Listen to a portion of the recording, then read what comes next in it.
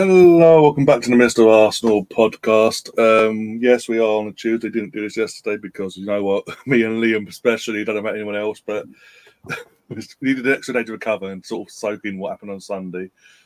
So we are back. We are reviewing and reacting to the highs and the lows of Sunday, mainly highs, obviously, and talking about how momentous this could be going forward. As you can see, I'm joined by Liam and Spencer today. How are you doing, guys? And have you fully recovered from the emotional torture that game put us through? You go ahead first, Liam. Yeah, mate, honestly, it was. I think that's the word. It was emotional torture for, especially the first 86 minutes of that game. I thought we got to the point where I thought both teams are probably settled for a point, but I think it's probably like most games at the Emirates, maybe apart from the Tottenham game as such. But we do become stronger in all games in that last 20 minutes at the Emirates, and I think that's proven once again. The amount of late winners that we're scoring there. Yeah, it was absolutely amazing. But I've just got to put a big shout out to that back four, and especially Bill Saliba. The geezer, honestly, like someone was saying, is he world class? I think I'd go that far to say generational, this talent. Yeah. He's got every ingredient to be the best centre-back at Arsenal of all time. And that's saying something when you've got Mr. Tony Adams, do you know what I mean? But this guy is something else. And the facts don't lie. When this guy's in the team, we win games. If you look at the aerial duels there, the ground duels, the passing accuracy, the guy is absolute something else. And he's just got that passion as well. He loves it. Like you see the way he celebrates when we score goals. I just can't believe that we've got him, if I'm being totally honest. Like when you think that we've laid down near to 30 million for him at 18 years old, it was probably the best thing that Snelly done it at this club. If we're being totally honest, like he's probably put. We got to give him a bit of credit for this one. He's probably put a guy now that's probably worth between 150 million. I'd say he's worth at least 150 million. At the very least, yeah. I mean, at the very least. And again, going back to Saliba, obviously the loans and all that, we all thought Arteta just didn't fancy him at one point because he was constantly going out on loan, doing so well over there. And no, it turned out it was these loans were just for him to learn and get all the kinks and the mistakes out of his system and perfect his craft, as he put it. Even when he arrived, he was going back to Etienne. He was more of it was agreed that we're going back because I want to come back to Arsenal, literally the full package and ready to go. He did a couple more loans, as we mentioned, but since he's come back from the last one, he wouldn't think by how he's just come in, adapted to Arteta's way last year, and just slotted into the team like he'd been there this entire time under Arteta. He is a role. We say every time, he is the Rolls Royce. Everything in that defence is him. Him and Gabriel, the partnership they have built. If we lose either one of them, we know it's a drop off. But we saw a major drop off with Saliba last year. If we kept him, we might have been the champions this year. But I mean, the fact of the matter is, Erling Haaland, the robot, that says it all. His first, wasn't this in terms of a competitive game? I know he played against them in the Community Shield in August, but this was like his first competitive game against Haaland, and he pocketed him. He literally gave Haaland nothing.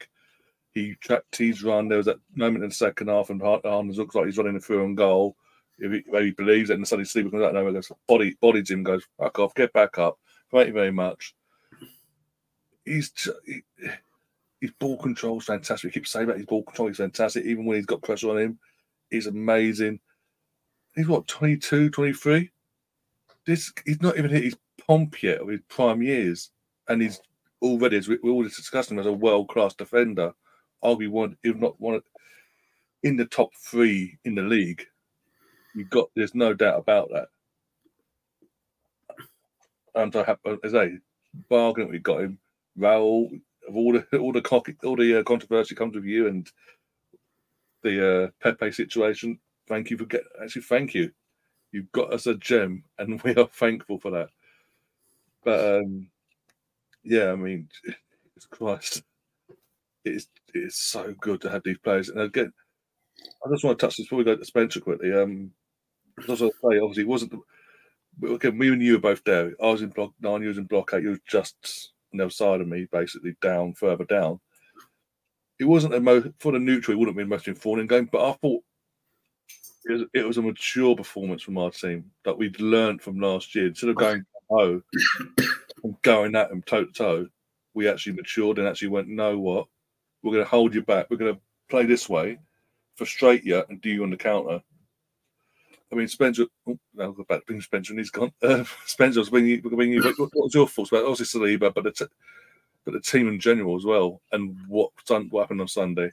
So for me, it was Declan Rice. That's what I noticed the most, and like his poise on the ball. And that's the thing from watching it at home. I had the pleasure of being there. But for me, it felt like the first 45 minutes was more of a feeling out chess match. Yes, there were some nervy moments. I rewatched a little bit of this morning with Raya on the ball and distribution and some of that stuff. And they wanted to bait us into these bad decisions, right? And they never happened outside of a couple of passes that Raya rushed. But, I mean, Declan Rice stood out to me. Saliba stuck out to me. Gabriel stuck out to me. Everything that Arteta picked on that team got right. Like it's everything aligned on Sunday. And I think, we've come into these games and I mean, I think it's just going to push this team on forward. I mean, when you accomplish something and you've got a task that you haven't been able to pass for a long time and you find a way to do it, it pushes you on and gives you a void of confidence. Thank God we have an international break. We don't have a game on Wednesday because I would fancy us to potentially lose it. But it's that push on, man. And that was the takeaway I got. I mean, you guys were there, so you guys were able to kind of, I guess, more soak it in. And my wife, when they scored the go-ahead goal, my wife thought I was going to have a heart attack. I was so excited. But it was, and what a moment, man. Obviously we'll get into the 4 subs and the key of that play, but I was just happy to see Arteta outdid the master. And that's the takeaway I got from it. But like you guys said, Saliba, man, what a generational talent. His strides, when he runs back, his track back ability, his strides are so long that he picks up. If he looks like he's going to be behind that person, he finds a way to get back quickly. And just excellent, man. That's all I can say about the team performance on Sunday. But also, we mentioned about his strides getting back and track. He makes it look effortless, though. He doesn't seem out of breath or it takes anything out of him. He goes, okay, boom, and he goes again. It's football intelligence. Yeah. Again, he's just young lad. I keep saying he's not even hit his prime years yet. He's about 3 or 4 years away from his prime. Yeah. And we're getting this from him. So imagine what he's going to be like if he stays injury-free, touch wood, and he starts moving towards them prime years. He's going to be phenomenal. And we need to sign him down to an even longer contract sooner rather than later. I know Benjamin's the next one on the list for Arsenal, but still.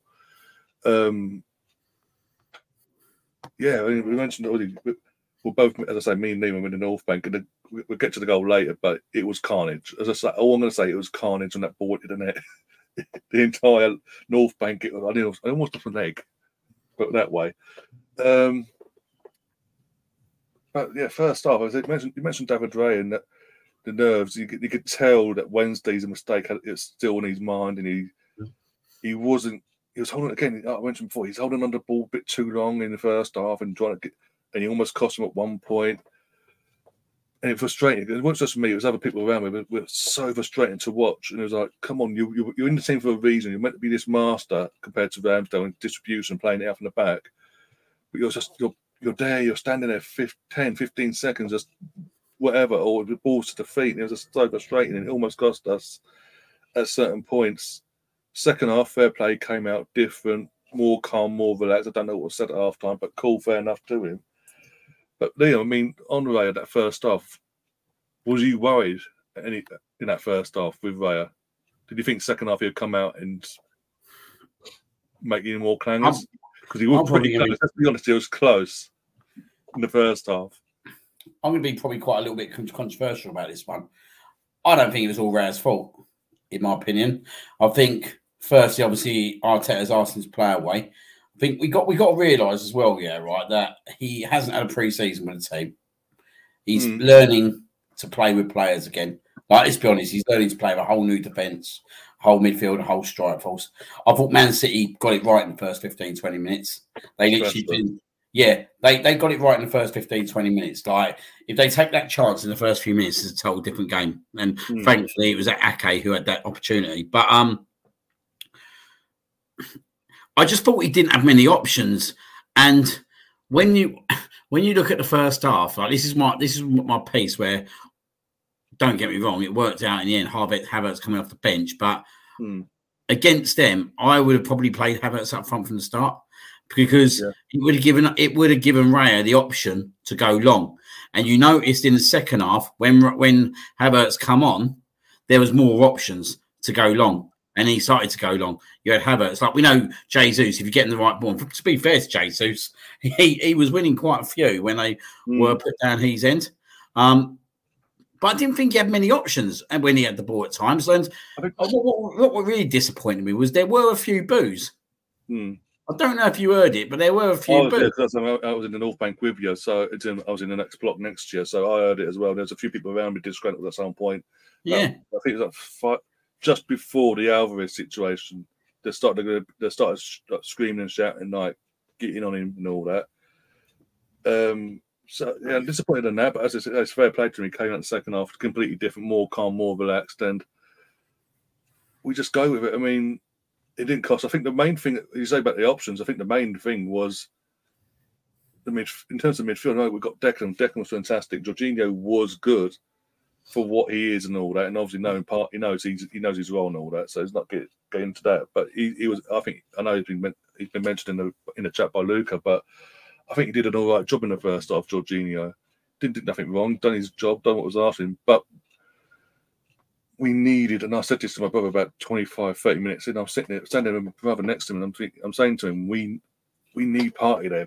We needed Partey in that midfield just to be in the middle for the options, at the ball to feet and go. Because Jorginho and Rice they were pushing more out away from the middle of the park. If that makes sense, and it just left a massive gap in the midfield. So every time you have a goal kick or whatever, there's no one there, or literally the Man City get ball and counter attack from that middle. To target that, and we needed Partey to be that solidity to organise the midfield and go bang. This is what we're going to do.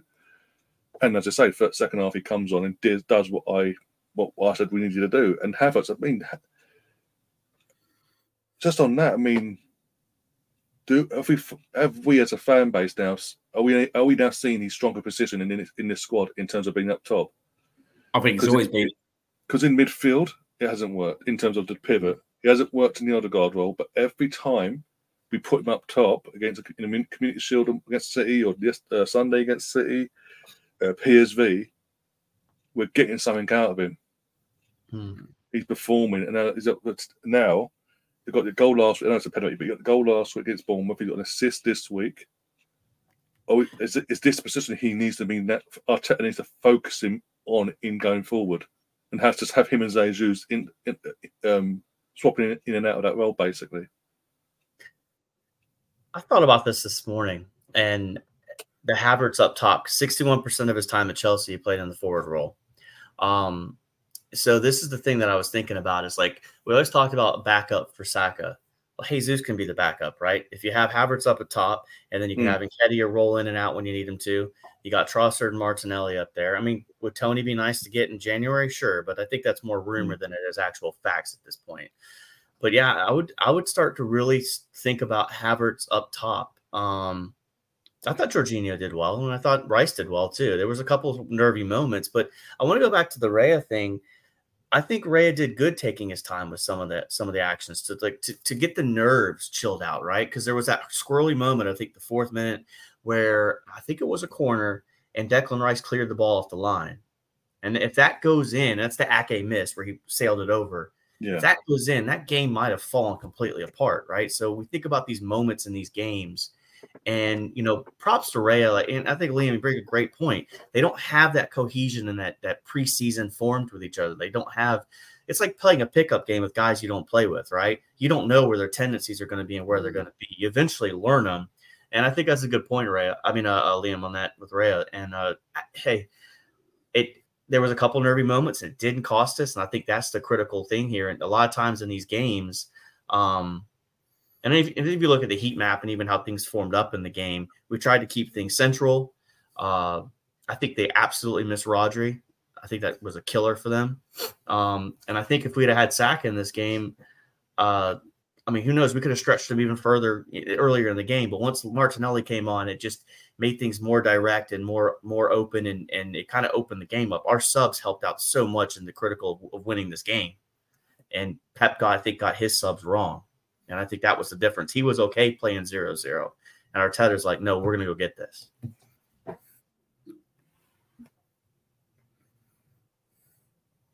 It's so bad I don't myself on mute there. But, yeah, I mean, as I say, I mean, it's mentioned in the chat, the subs spot on. I mean, I didn't have a problem. Once I know they were coming on and where they were playing, no problem. It did seem like once Pep realised the way we were playing, they weren't going to break us down as easy as they've done in the past under his tenure. It was like he was happy to take the 0-0 because Haaland, as I say, Haaland got nothing, didn't get a sniff in that game. He played the entire match. Yeah, Jack Grealish on the bench as an option, never brought him on. I think if we brought Jack on, that could have been a game changer for them. I know he brought Dooku on, but again, he's new to the club, he's new to the country, he's going to have these on and off games, especially the game like if there's this intensity behind it. Last year's runners-up versus the champions and all that, etc.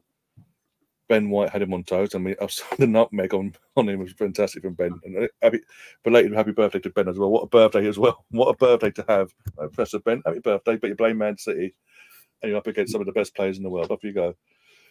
And again, he did a fantastic job. But as we mentioned, but we haven't really mentioned what we are 80 minutes into this podcast nearly. We've done all this. We've achieved this result and this performance without arguably one of our best players, Bukayo Saka. Obviously, I got a text the night before saying he'd been at the team. He's at the team hotel, so it's more like he's in the squad and all that. And then at 3:30, just as we're getting out of the train station, teams come out and no Saka at all. And I think that's brilliant. In one sense, it was brilliant because obviously Saka needed the rest. We could see him going down all the time. You know, the previous games he needed the rest. And you couldn't just play him and then go, actually, you know what, Gareth, we can't. He's not going to go to you, even though we're getting to that BS from yesterday, by the way, in a minute as well. This is a massive win in so many aspects because not only have we outdone the hoodoo of not beating City since 2015 in the league itself, at home and away, but we did it without Saka. We did it with everyone doubting us, with not our strongest player, our strongest 11, if you will. We've got a full-foot squad. And we did it with a referee against us again, because again, it's been mentioned in the chat. I mean, Liam, go to you first on this. Kovacic, how the, pardon my French, F word, was Kovacic still in that pitch after the Odegaard challenge? That landed Declan Rice challenge 2 minutes later. The consistency, I don't get it. Well, it's not even consistency anymore, is it? Let's be totally honest, Stu. It's absolute poor officiating, and the reason I say that is, right, like I'm sitting in ground level, and I have a Man United fan text me as the first foul happens. So it goes to VAR. I look at my phone, and he goes, "This is a definite red. There's no way this guy's not getting sent off," and he don't get sent off. Then he makes that foul about 3 to 5 minutes later, and Mark Oliver gives nothing. Now, if that was a Fulham player, if that was a Sheffield United player, if that was a Bournemouth player at the Emirates, they would have been sent off. 100%, they would have been sent off. We see it with a Fulham player early on in the season. There is no excuse for it. There's absolutely no excuse for it. There's even less excuse for it when you've got a VAR screen. But for me, I think the second one's even more shocking than the first one in terms of that you haven't just pulled out another straight yellow card. it was again. We're both again. I keep saying it. We're both there. We're in that North Bank, and we're pretty much at ground level in the north. In the lower tier, you're pretty much at ground level. So you're seeing the proper impact of the challenge. Not upper tier, you might see it from a distance or whatever. The second challenge, I mean, it's not long afterwards, and straight away, again, he blows for the foul, but straight away he's like, nope, go away. I'm not giving nothing. And I was just like, I'm sitting here, and I'm thinking that's pretty much the exact same. If not worse a challenge than the card for the challenge you just booked him for 5 minutes prior on Odegaard, and then you're going, actually, you know what? Because I don't want to ruin the game. I don't want to upset Pep and Man City. I ain't going to do it. But we saw again. We go back. 8 days prior, Spurs v Liverpool, Diego Jota got a yellow card for a foul, which was he didn't make. He actually didn't commit the foul, but he got the booking anyway.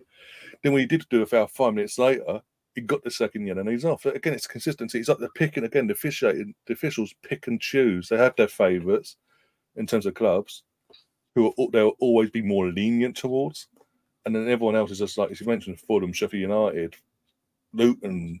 Us, even if it'd been the other way around, we know we'd be down to 10 men in that situation. And I just found it bewildering.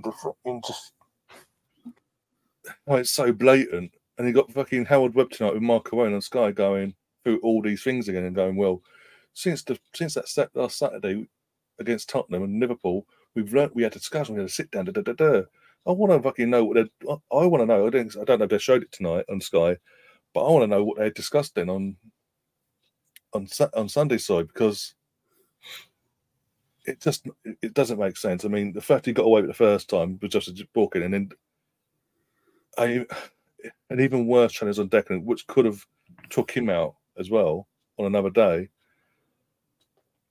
And it's just like, don't do it again, go away. And it allowed him to obviously play the rest of his game and then get subbed off. And I was like, we know, as I said, we know if that's the other way round, we're down to 10 and it's game over for us. We're literally back against the walls then. But it doesn't help then. Obviously, I was in one of my group chats with Russ. I think it's still in the chat now. He put an image in the group chat, a screenshot of yesterday, where he basically, someone done their digging. It turns out Mark Oliver had done a refereeing game in Saudi Arabia during the week. And guess who paid his wages for that? The Man City owners. And I'm just like, surely there's something not right there. How can that be allowed? Yeah, conflict of interest. Yeah, how can that be allowed? It's just ridiculous. Sorry. I mean, what's the answer to this question? Because when I think about it, I mean, Michael Oliver is the same ref in the Wolves game a couple of years ago that gave Martinelli 2 yellow cards in like a span of 30 seconds. I mean, at this point, when you bring up the fact that he's getting paid by the Saudi League to do a game, I want to say incompetence is probably the answer, but I'm starting to wonder if it's some nefarious, just like it's sports entertainment at this point too, right? They always talk about this in the NBA. Like there's a clip, and I can send it to you sometime, but the Sixers were playing the Heat in a matchup, and one of the players said, we got to win by 15 tonight. And they're like, well, what do you mean by that? Well, the NBA, do you think they want to see the Sixers play the Celtics, or they want to see LeBron versus the Celtics? Right. So you do have to wonder about it. It is sports entertainment at the end of the day. So you do wonder how honest some of these people truly are. Incompetence is part of it, but you do have to question it when you see stuff like that. Because you look at the way Kovacic came in, it's from behind, and it's not completely like high, but it's enough where if you could seriously break someone's ankle or mess up their Achilles or whatever. And for them to for VAR to even look at it, I think it was a straight red, just like the one last week or 2 weeks ago with Luis Diaz, where he went up on the Fulham player. I thought that was a red too. You're putting your stud in someone's ankle. Like if we're serious about player health and welfare, you got to punish people when they come in late like this. And if you're going to allow it to happen, that people are going to take shots later. But I thought it was shocking. I was upset and angry about it. And of course, being at home, I could see that the angle is better. And for me, it was like, that's a straight red. Yeah. Just irritating. But yeah, again, luckily didn't us, right? That's the good news. Yeah, obviously, thank you. Odegaard and both Declan both got up and they were fine to finish the games and all that. No issues there, touch wood. But yeah, it's just so frustrating to watch. And as I say, we in the stadium again, unlike another sport, then Liam goes to all the home games, so he'll back me up on this. It's like you don't get to see the replays after the VAR, no matter what the outcome is. So when we got home, I purposely put Match of the Day on, and it's even worse. Even, as you say, you saw all the different angles in live. It was live. It was just so bad, and I was like, seriously. But say it goes back down to the thing of picking and choosing when to implement the rules, the letter of the law, basically.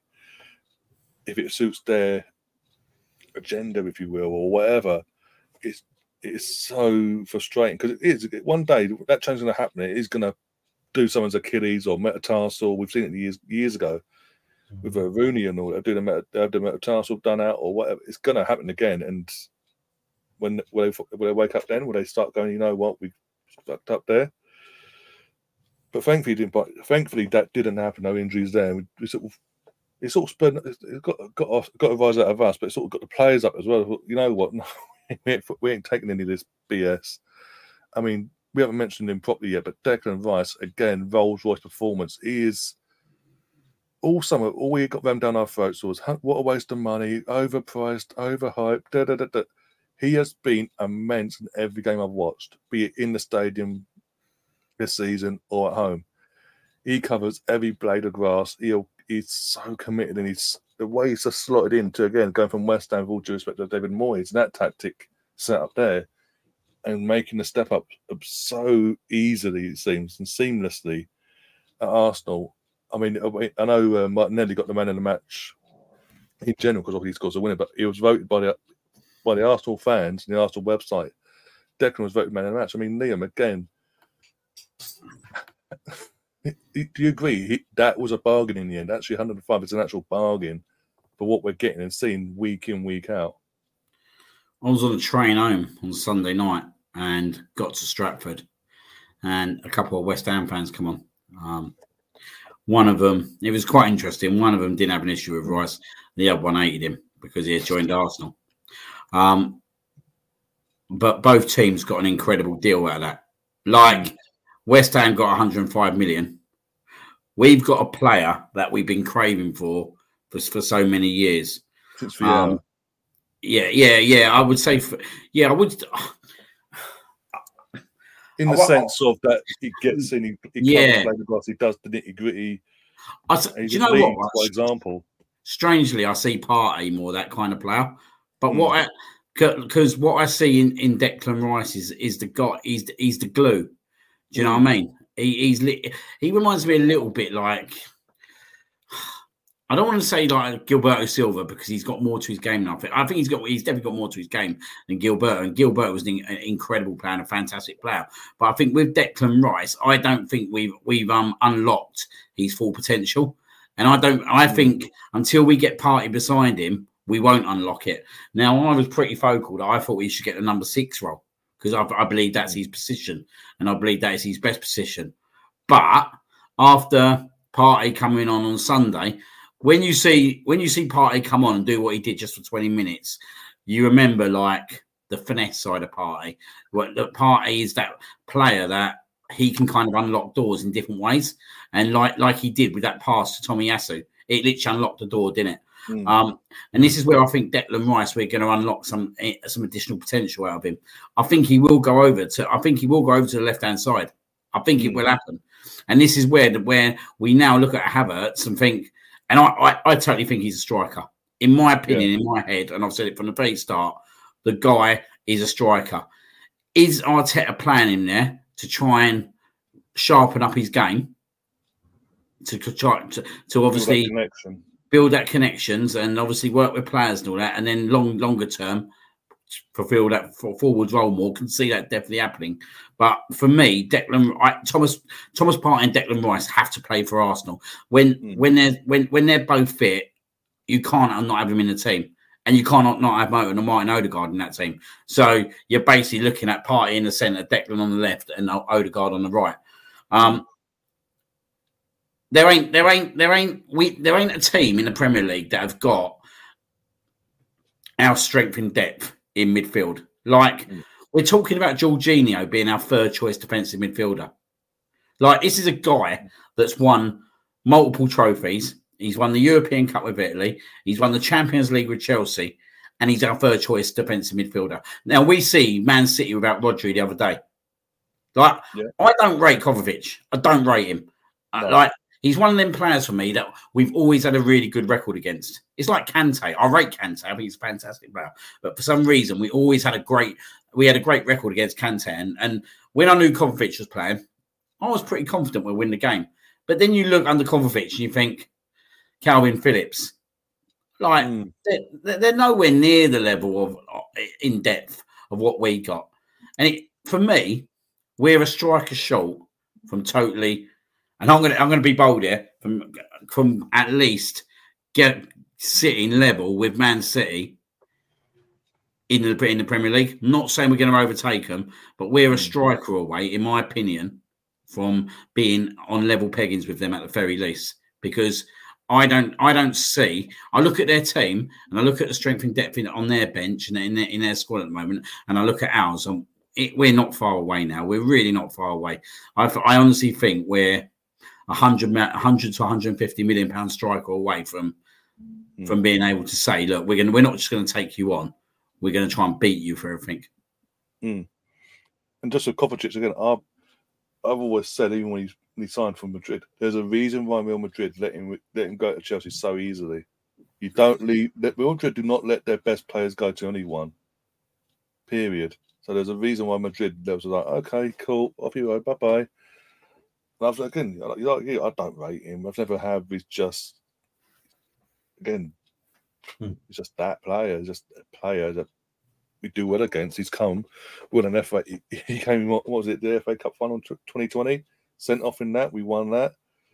Like you say, we have a good record against certain players, and he's one of them. And even as I say, Calvin Phillips, I mean, how demoralising it must be for him. Like, the best CDM in the world is that suspended, and he still can't get minutes. And he still gets picked by Southgate, but still, there's neither here nor there. But how do you say I've got to agree. We've got no one comes near us in terms of our depth of our midfield and our defence now. Our defence is even not with a full fit squad. We've got depth in goalkeeper. We've got depth in our defence. We've got depth in our midfield. We've got depth on the left-hand side. We just need to add a bit more. We need to add depth on the right for a full cover of Saka, and as you say, an out-and-out striker. Not just a striker, an out-and-out striker, a goal-scoring striker, if you will. Someone that be on the end of things, pop it in every game or every other game, and pop the ball in the net. And Ivan Toney or I know Ollie Watkins is signed a new contract, but then that sort of striker that knows where the net is, he just gets on the end of things. Havertz, I agree. I think I've said already, centre foot striker, being up top, that's the best role for him in this team. We get so much more out of him. We see more fluid, and as I say, we'll get on to that the goal later. But I don't if he doesn't come on because of how he plays, I don't see us scoring that goal because of how he plays. A lot of his attributes come into play in that goal, and my brother will back me up if he comes in the chat or at any point. But I called it. I said we need to get Havertz on the top. If we put Havertz on the top, we'll get this. But yeah, 0-0 at half time. It was 50-50. I'd say both. It was to and fro for that first half. In the second half, Trossard gets taken off, and it's not no digs at Trossard. It just we needed someone on the wing, pace, directness, and because obviously Saka, Martinelli was the option, so we got Martinelli on, and straight away within minutes of the second half, you could see straight away that we upped our game in terms of performance, and we started actually going at City, especially down that left-hand side. And Martinelli, 9 times out of 10, between him and Nissi Zinchenko and him and Tomiyasu, were having so much joy down that left-hand side because of his pace, and obviously he's not afraid to take the walkers and whoever else on, cut inside, and he was creating chances left, right, and centre, and then it swung to the right-hand side. I mean, second half, I will say this, I know we obviously got the goal, we won the game, but if anyone's going to win it based on the second half performance, it's going to be us because we were just more at it. We were more hungry for the win. It just seemed they came out Man City, and they're happy to take 0-0 from half time. We'll go to Spencer first on that. What do you make of obviously the half time? Martinelli comes on, and this is the attitudes of the contrast and attitudes of both teams. And by the way, the under-21s have just gone 1-0 up against Exeter in the Papa John's Trophy. So good on them. So I'll tell you what, I want to also bring up the fact that we still haven't played him with our best 11. There's a guy that's out with an ACL injury right now that we missed. We had him in that Community Shield game. So when I think about the game, and I was actually listening to what Liam was saying here, and it's like Sam said in the comments, our depth, there's options on there. There was years, and look at last year, even towards the end, when we got slapped 4-1 at the Etihad, like you were looking at the bench, you're like, I just don't know if we got anybody that can really truly come on, who we truly trusted. And now, like you said, Jorginho's the third option CDM. I absolutely, the more I listen to people talk about Havertz, and I'm a Havertz supporter, I think I would like to see him play up in the 9 role. I think that would be a good spot for him. Where's your Havertz shirt, by the way? It's in. Oh, you want to see it? Because for anyone that doesn't know, in the summer when we were about to agree to fee with West Ham for the Rice, Spencer here in the chat said if we get Rice, he'll get Havertz on the away shirt. There we go. See? There we go. See, a man of my word. Yeah. Yeah. That. So yeah, no, the depth, man, like that's the critical thing. And last year we never played them with our full starting 11 either. And to pivot back on your question there, I think about the halftime, right? And I think about that first 45 minutes and how it was kind of a weathering of the storm, kind of feeling each other out. And I think Arteta went there at halftime and was kind of like, Saliba, Gabriel, you guys got Holland locked down. We're going to make a couple changes on here. Because look at the goal. All 4 subs were involved in it. And Rice picked out Tomiyasu, right? So, Partey's ball to Tomiyasu is beautiful. He heads it directly to Havertz. And Havertz, calm and coolly, not freaking out or anything, just kicks it over to Martinelli, who was left wide open on the wing. Nobody picked him up. Because somehow we just got Man City to play like this on the pitch. They didn't really try to expand the game as much. That's my thought process. That first half, it was kind of a feeling out, even though it didn't look like that on TV. I think the players were calm, cool, and collective in their head. And Arteta noticed something and made it happen. And I would have started Havertz up at the 9 role, but it worked out perfectly. 75th minute, they brought on let's see here, Partey, Havertz, and Tomiyasu, and it just worked perfectly. But yeah, were we a striker away from challenging with Man City? I 100% agree with that. I just don't know, because you hear the rumors about Ivan Toney, Ollie Watkins. I mean, who would you guys like to see potentially be the guy that would come in? I mean, are those the 2 names, or is there someone that's outside of the country that potentially you guys have your eye on? I think it's a good shout. I think because for me, my worry about beating City has always been our back line and our midfield. And the 2 names that's excited me on the team sheet, Saliba and Rice. As long as I see those 2 guys on the team sheet, I think we have a 100% chance of winning every game. See, I'm on the opinion that if you go back to the Wenger days, and I'm talking about the early Wenger days, we used to have a Dennis Bergkamp and Ian Wright. Not Ian Wright, I'm going too far back. A Dennis Bergkamp, a Thierry Henry, a Sylvain Wiltord, and a Carnu. I think we need 2 strikers. And the reason I think we need 2 strikers is I think we can utilise Jesus like we see him on Sunday. We can utilise him on the wing. He can play on the right. He can play on the left. For me, Ivan Toney, I would definitely bring into the club because I think he's a plan B.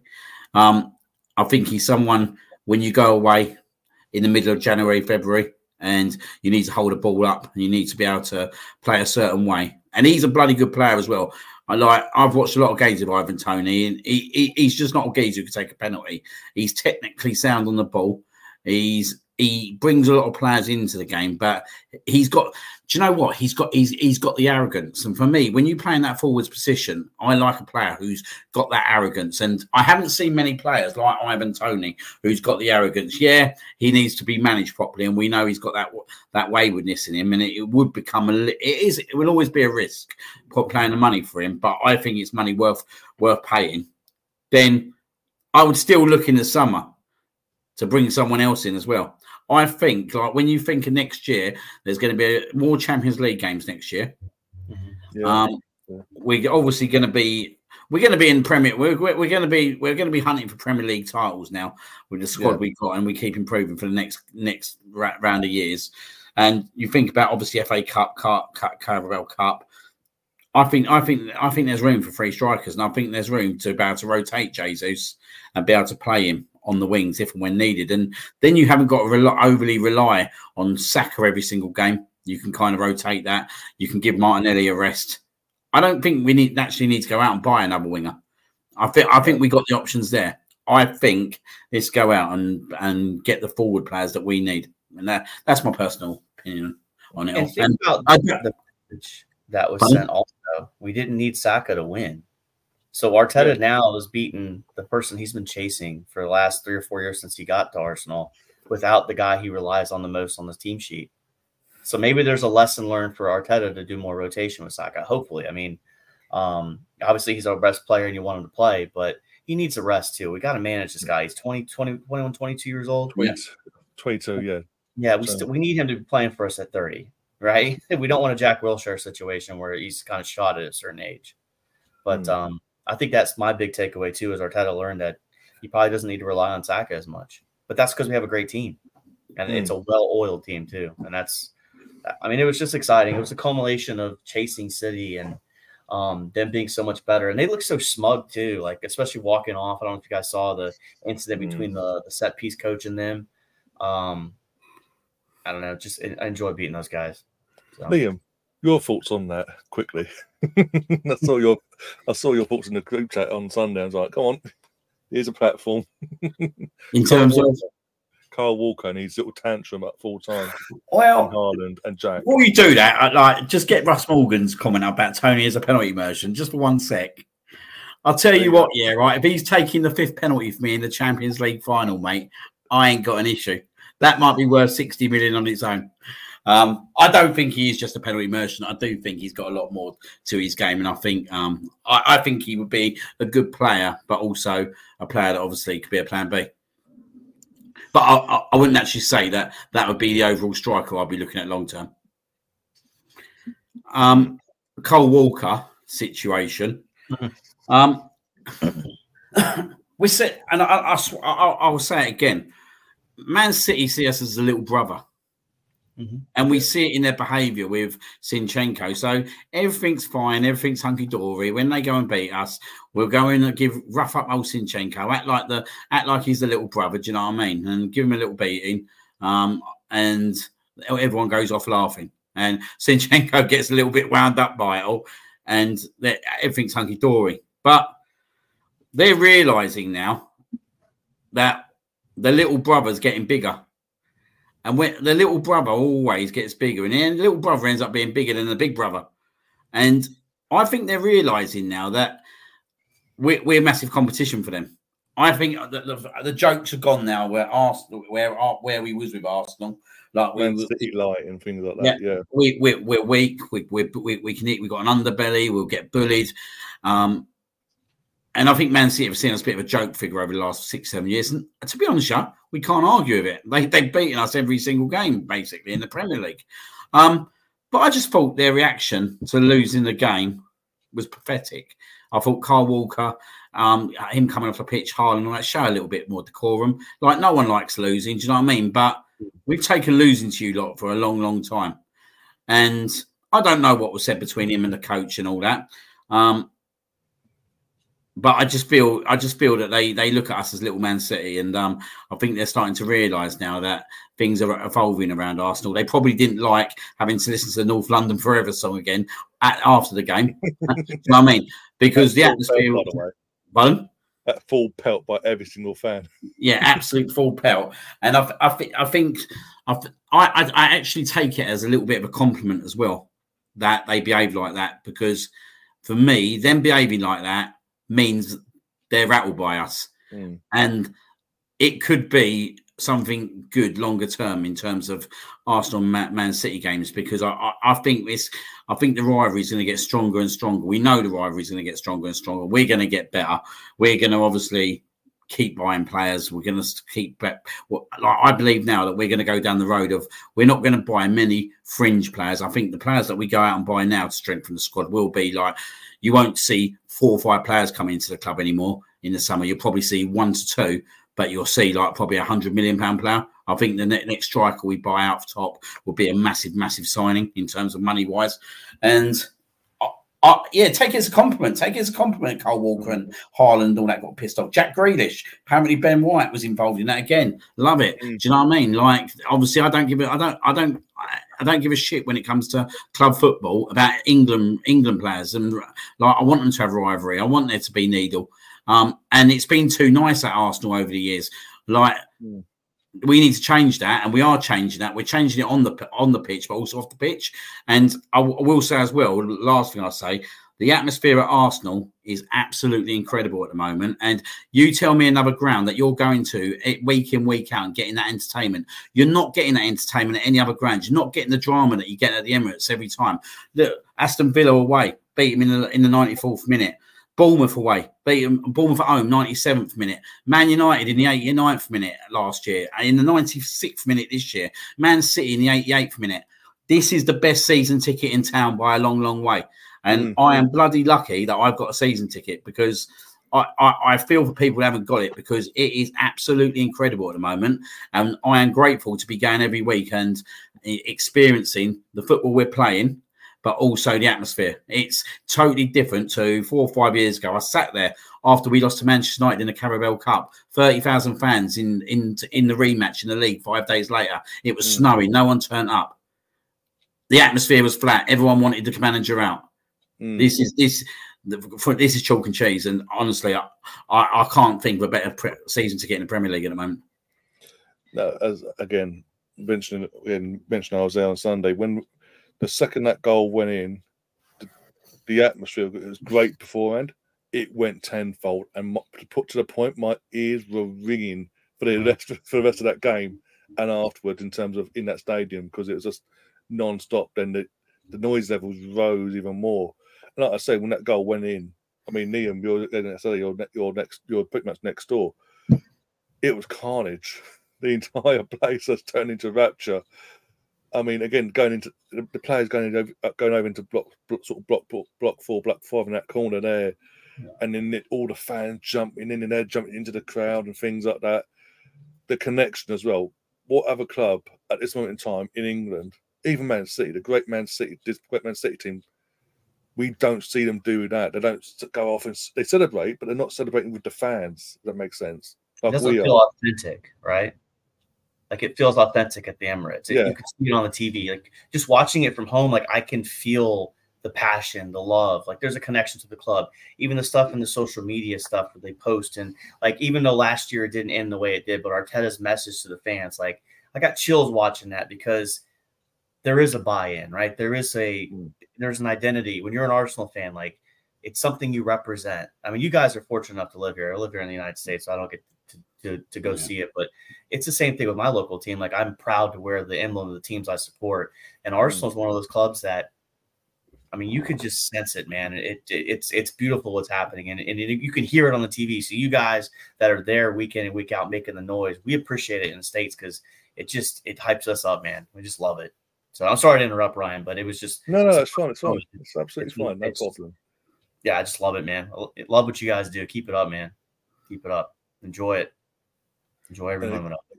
And again, because this is part of what Arteta has done since he's come through them doors. Nearly it would be 4 years ago in December, 27th, I think it was, when he got appointed, whenever it was. But it just shows the difference where we were when he took over. He took in a hybrid of a fucking Arteta, an Unai Emery Wenger mixed team. He had to strip all that out, get rid of the core, deal with all that squad, but also knowing the situation of the fans, sort that out as well. He's had to do so much in such a short amount of time. It's unbelievable. This is his first job. This is not like he's cut his teeth elsewhere. He's cutting his teeth on the job here at Arsenal. The second, well, Man United again. Man United is Man United, but you say the biggest after Man United, the biggest job in the country. Let's be honest.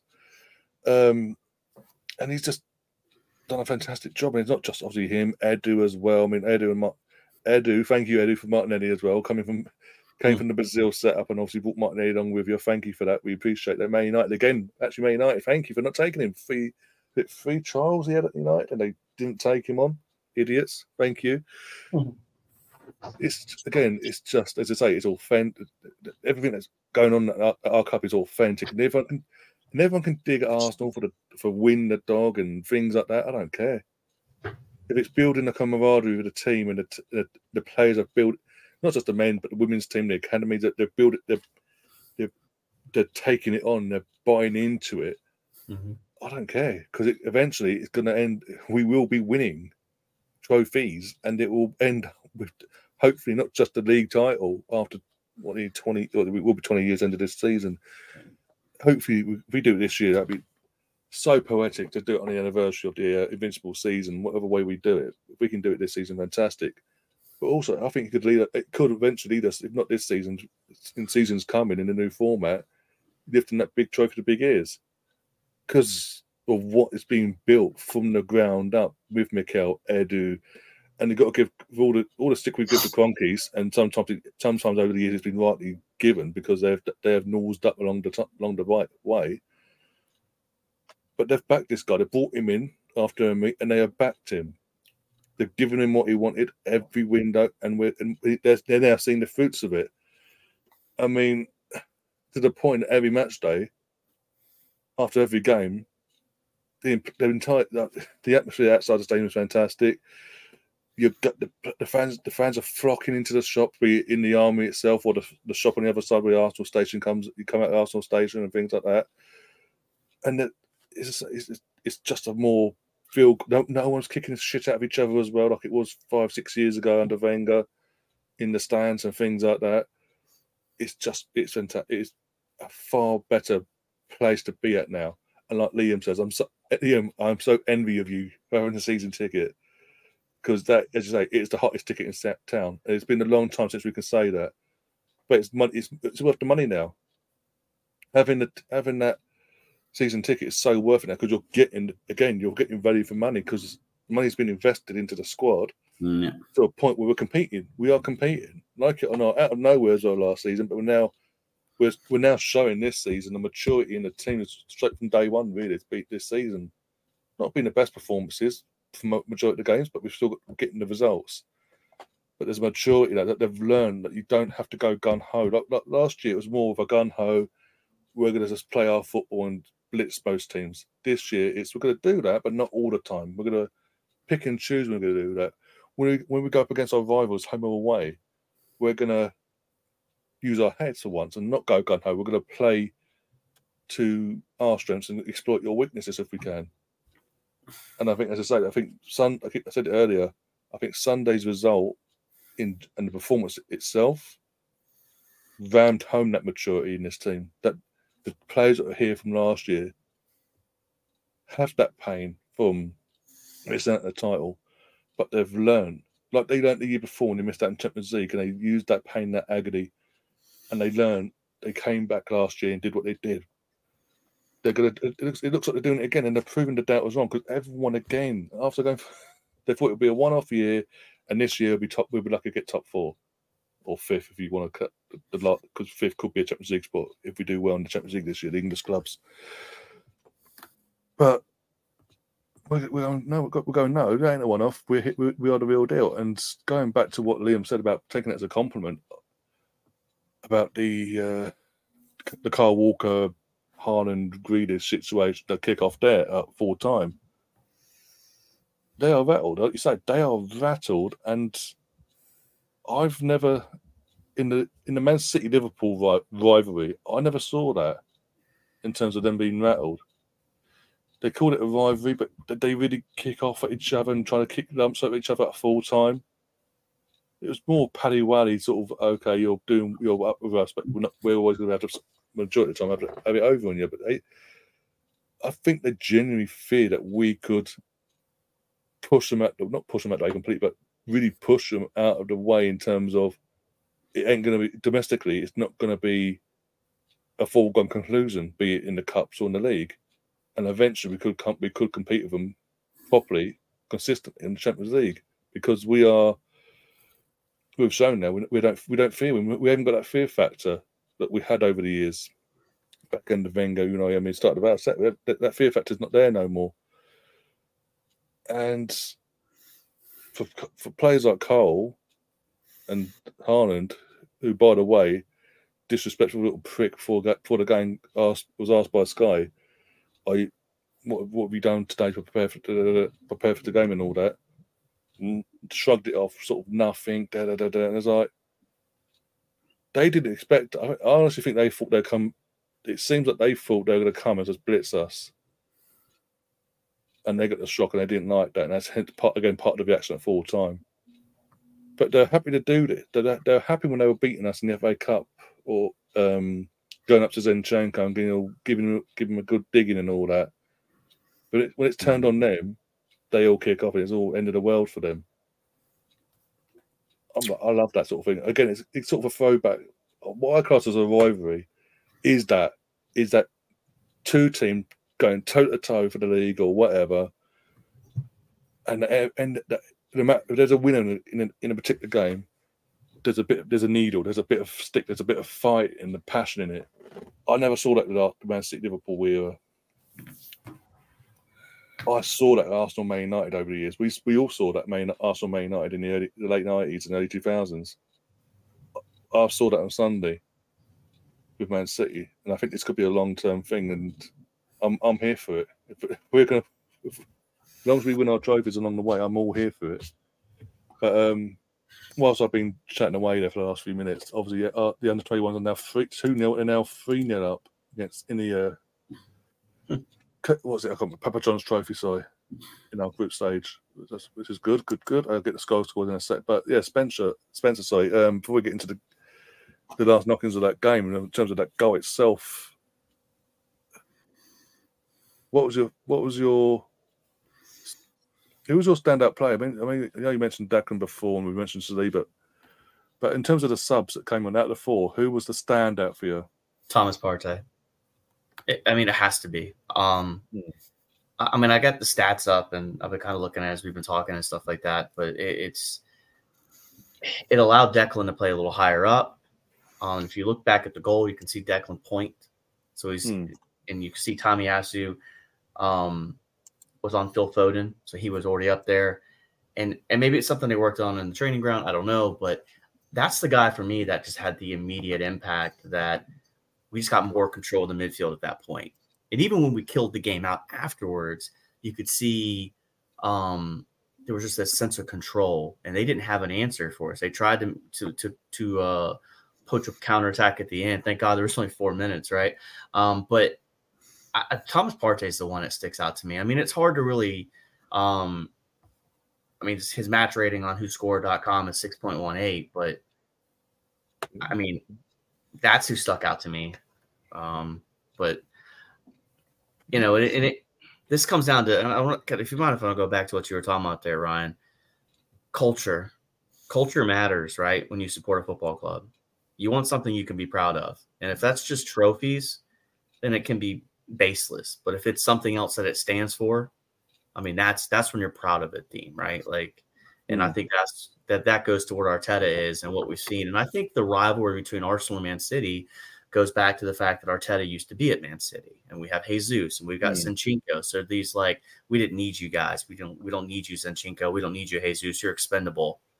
And then they found a way to beat them. And there's like this, like you said, this little brother complex, and they pick on Zinchenko, and it irritates me when I see it.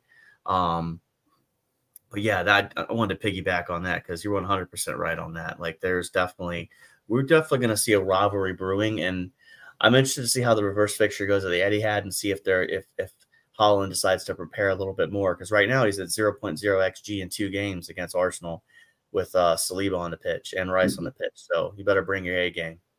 I think Saliba does his homework and just in both of them games just isolated him out of the game, basically.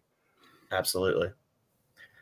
But yeah, Thomas Partey was the guy for me. Obviously Havertz looked good and Tomiyasu. And then Martinelli, I mean, so I'm giving Partey and maybe I'm being disrespectful to Martinelli because I'm looking more on that goal. I forgot Martinelli on that because when Martinelli did come on, we became a little bit, we opened up, our width opened up, and we became more direct. It's hard to pick one. I know I said Partey, but Martinelli sticks out. I got to give all 4 subs. It was just so right. It just works so well. I just think I got agree with you in terms of Partey being him coming on for Jorginho and just being that experience alongside Declan, just playing his normal game like he normally would before his injury, not he's done beforehand. Just made us just took us to another level, gave us an extra bit of edge in the midfield, which we obviously we didn't desperately, but we just to push us a bit more of an advance in midfield, that midfield battle, because it was to and fro. In that second half, it was like we had to have a dominate, then they would have a little period. When I say period, this is another thing we haven't really touched on is second half as a unit, we were more as a defensive unit as one. We'd all track back and we just do our job basically as one, and we just every play of the ball man marked the play out of the game. Basically, they would not. It was tight, it was consistent, and it was no one was getting through. It was making sure they weren't going to have any joy, basically. No matter, even if they tried spreading it down their wings and all that, we were just there, bang on it. I mean, Liam, what did you make of that? Because again, as I say, it was up till that the 3 subs come on. As I say, it was to and fro back and forth every few minutes or whatever. But I didn't fear them when they had their possession. They weren't. We were nullifying them at every nook and cranny, at every point. Yeah, I think this is where like we got to kind of obviously applaud I think we got to applaud obviously Arteta. Like it was a risk, wasn't it? Like I thought putting Eddie up front on Sunday was a big risk. When we looked at that starting team, I was very confident going on to the week. Then when I see the starting team, and I'd already seen Trossard's performance on Tuesday night, and I see Trossard and Eddie starting, I have to be honest, I sat there and it was actually interesting. My actual words to someone were, I think we're going to have to hold out for 65 minutes and then wait for substitutions and then maybe go for it. Did I really expect at that point when I threw away that comment that was going to happen? Definitely not. But that's how it worked out. And you've got to give him credit for that because let's be honest, he knows Thomas Partey can't play 90 minutes at the moment. He knew Martinelli weren't fit. He knew Martinelli weren't fit enough to play 90 minutes. So what does he do? He brings Martinelli on after 45 minutes because we all know Martinelli has got the enthusiasm. And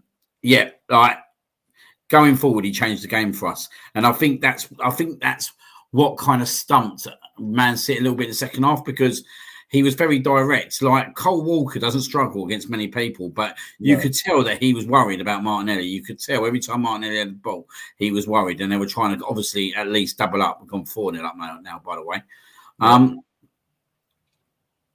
But I have to agree with Spencer. I think Thomas Partey coming on won us the game, and the reason why this gave us more control. The reason why that is there's a few reasons. Obviously, first of all, it gives Declan Rice a little bit more kind of freedom to kind of play on the left-hand side role. We know how good this is the frustrating thing with Thomas Partey. We know how good this guy is when he has an unbelievable game. Yeah, right. There ain't a better CDM in the country on his day in terms of performance.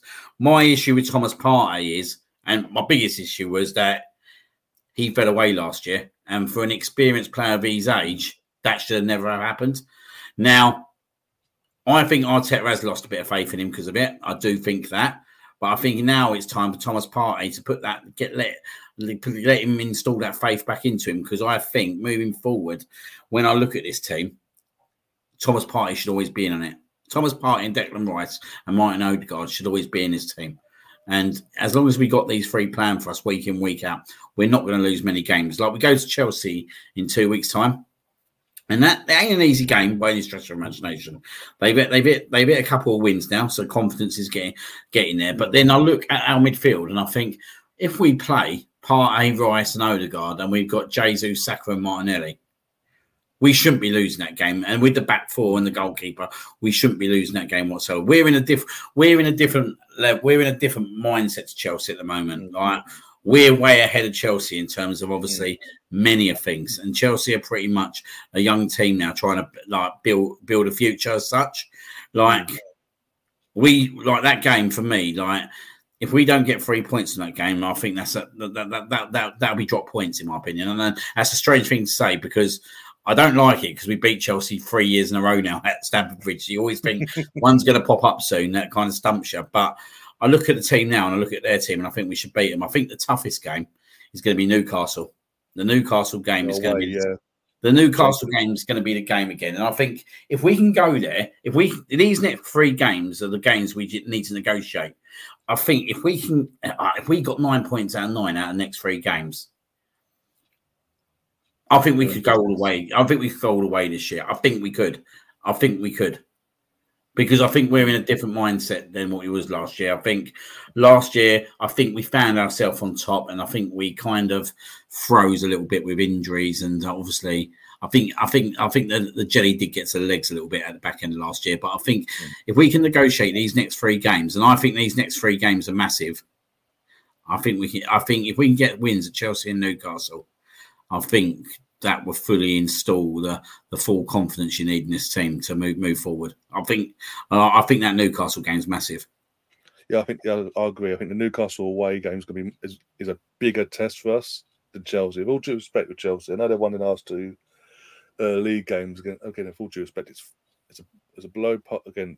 It's a Fulham and Burnley. It's Burnley. I mean, especially Saturday just gone. It's Burnley. Everyone's beating Burnley for crying out loud. Not many teams aren't winning. Put it that way. So again, they can have their little wins against Burnley and Fulham. We're Arsenal are a different animal to Fulham and Burnley, with all due respect, home or away. And if anything, they should. I think they'll be fearing us because even if they're 2 results, because away from home this season in the league, we look more hungry than we do at home in terms of. We believe we're going to win no matter who the opponent is away from home. We don't have that fear factor, so to speak. But I just want to go back to this comment here. Stefan saying, "Is there a rivalry between?" I think we were talking about before, Stefan. It's more. There's a clear rivalry brewing there, proper old school, like we had with United and Arsenal years ago.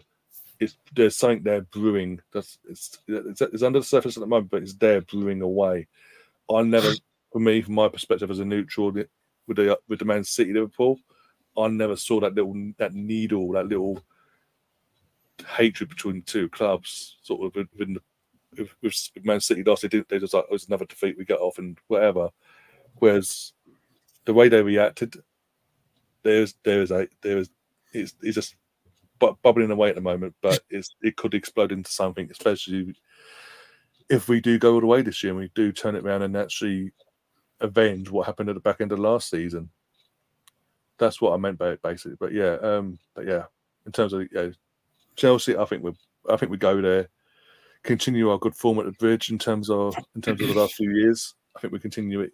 I'll say with ease. I don't see them causing us much threat. I think like you say about the team, they're a young team, mainly kids that haven't had that experience at this level. And that's going to be an intense London derby for them, and we've got the experienced heads there. And I think as I say about the cream always rises to the top. We will absolutely obliterate them if we turn up. As long as we turn up and do our business and play our way, they won't.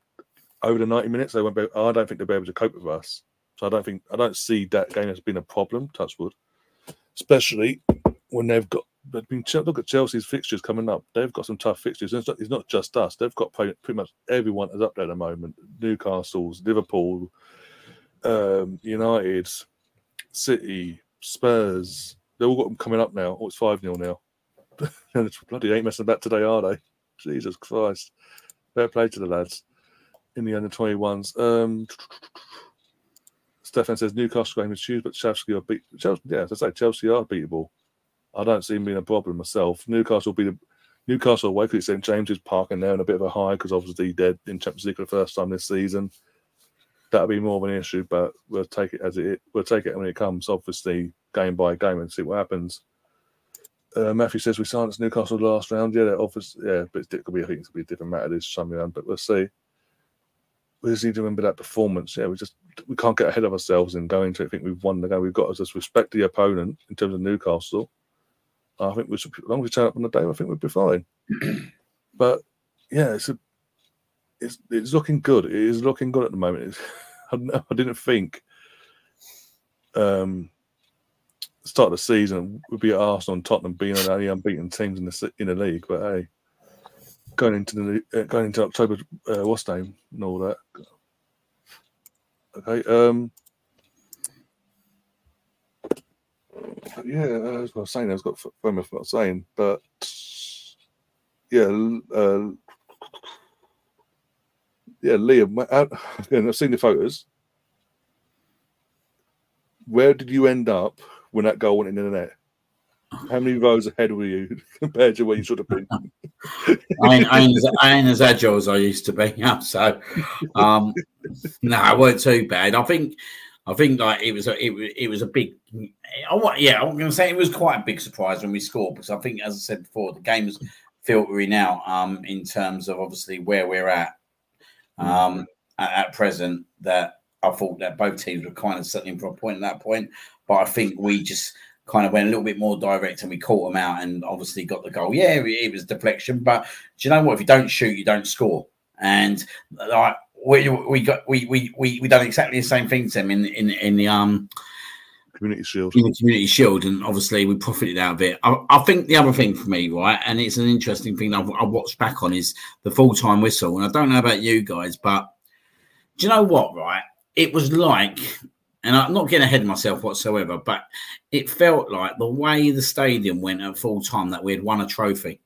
It felt like that we had won a trophy. That it was that kind of feeling. And when you watch it back when the full time whistle goes, it feels like you're at Wembley and you've just gone and won a trophy. Do you know what I mean? And I think it was just. I do think it's a massive turning point in terms of confidence. Do you know what I mean? I think people now know that we've got over this hurdle, and like we've been breaking down barriers for a few years now.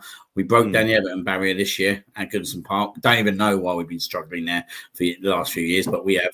We've broken down the Man City one, and I've seen you obviously, Spence, you put about Liverpool, but I think we're going to break that one down this year as well. I hope so, man. That's a tough place to play.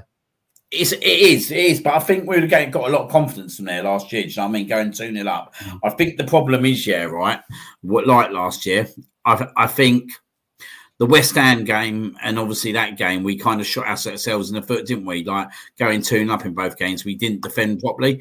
But I think with this year now, if we can go to players like Newcastle and Liverpool with Saliba, Gabriel, Partey, Rice, just your backbone in your team, do you know what I mean? And probably either Jesus or Havertz up top.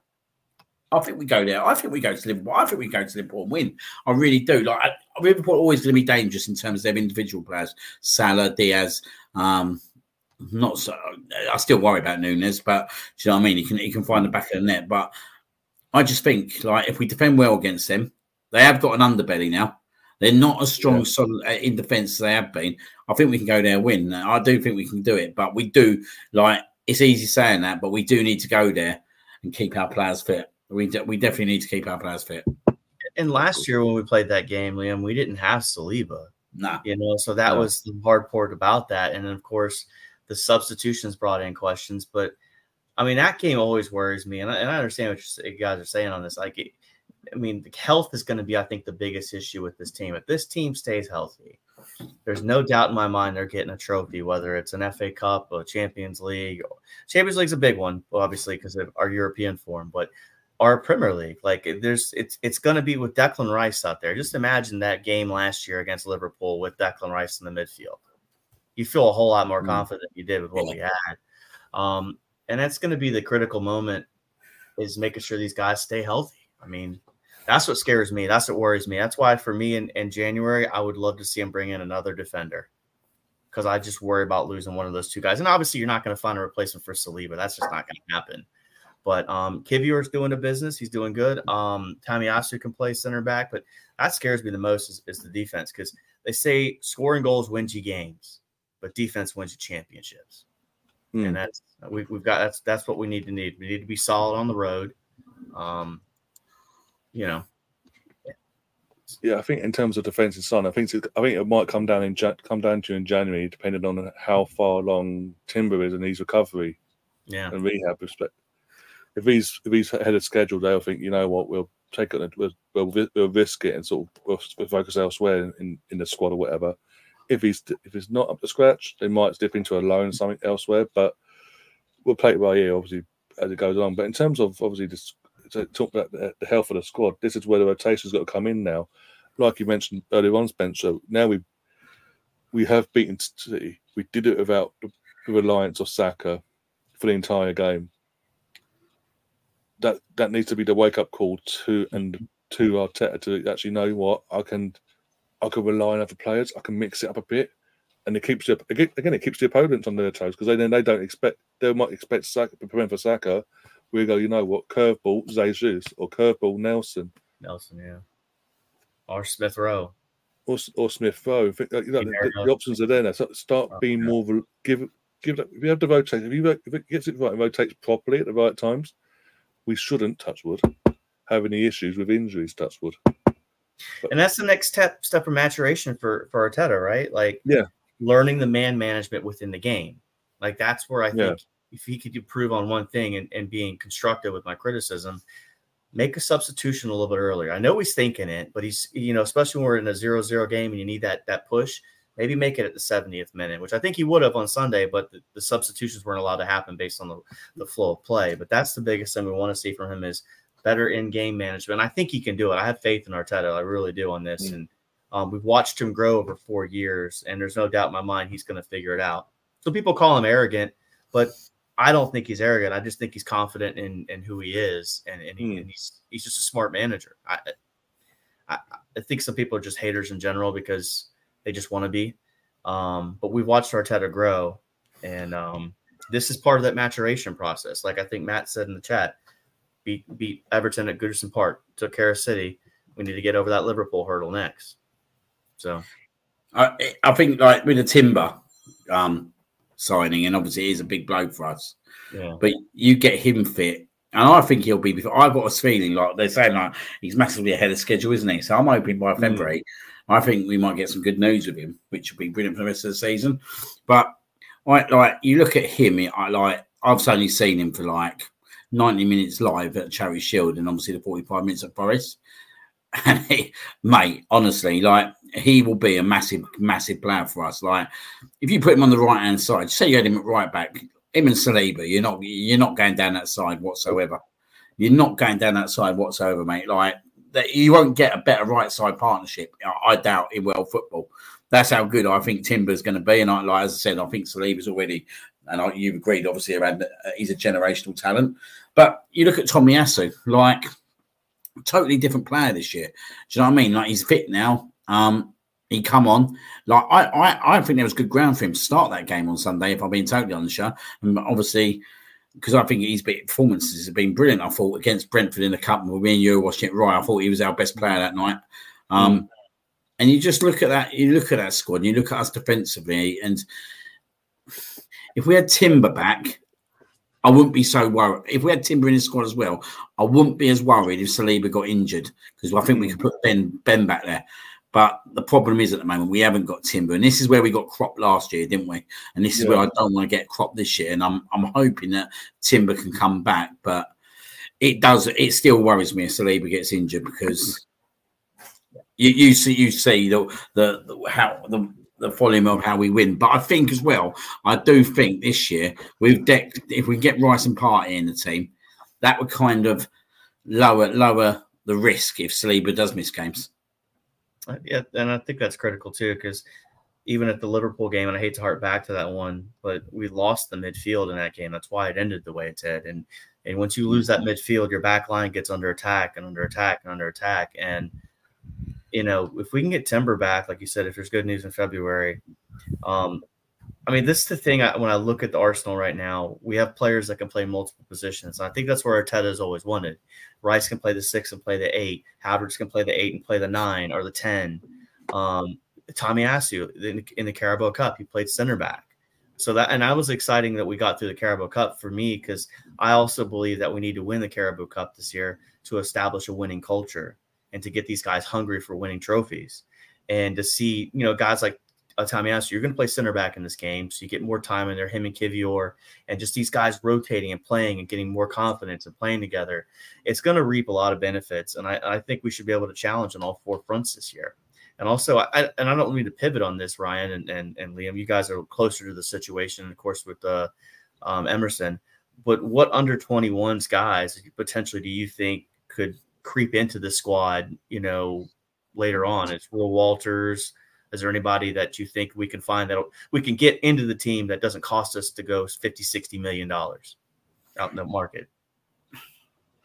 I know it's a loaded question. I'm sorry, but I think the problem at the moment, right, and I think this is what we're going to face in the next couple of years with the youngsters is we're not where we was 3-4 years ago. Like, if Emil Smith broke through now, as we can see, 3-4 years ago, he wouldn't have an opportunity. And that's probably the only risk at the moment in terms of once you start winning trophies and start fighting at the very top, and you look at the age of the players that we've got at the moment, and like we've got a good age. Like, I think probably the only one that we look at who key will get replaced is probably Thomas Partey, which I reckon Arteta really knows who he wants in that role. I reckon he's already identified who and what that. But I think that would be the next step in terms of who he replaces him with. In terms of youngsters, I think the closest one at the moment for me is Will Walters. Just for the fact that he has been in the squad and all that, and he has played enough. And when we didn't go out and buy anyone at the end of the window, I thought that potentially he would come into the squad. Bit disappointed he didn't play against Brentford, if I'm being totally honest. I would have liked to seen him. When I watched I went to the under 21 final where Ryan was there as well. Yeah. He looked to me head and shoulders a bit above the rest of the players there. Gotcha. So I think personally at this moment in time, he's probably ahead of the pecking order. But then we know, obviously, the kid Effin, he's obviously probably if we're being honest with you, he's probably the player that is probably going to be the generational player out of the academy. If someone is going to come out, I would think he would be the player, because obviously we've done a lot to keep him. Man City, Chelsea were all hunting him down. So he's already played for us at 15. So I would say he's probably the player who's probably got the biggest ceiling. But I think at the moment, Walters. But I think it's going to be hard for any youngster to break through now.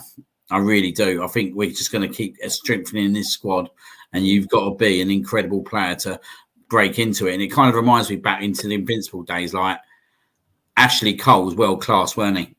Oh, just a tad, yeah. Do you know what I mean? Ashley Cole was world class, but to come out of the academy and play for that team, you had to be world class. Yeah, you couldn't be anything less but than world class to break into that team. And I think that's what's going to happen now with this squad. Okay. Yeah, I'll have to agree on that one. I think it's got to a point now that, like Liam's just said, that back in there, you're going to see every couple 2 to 3 years, you'll see one or two get blooded in and brought into the fold and given opportunities as a squad players and had that fight for the first 11 spot. But it's not going to be like it has been for the last few years in terms of a lot of them.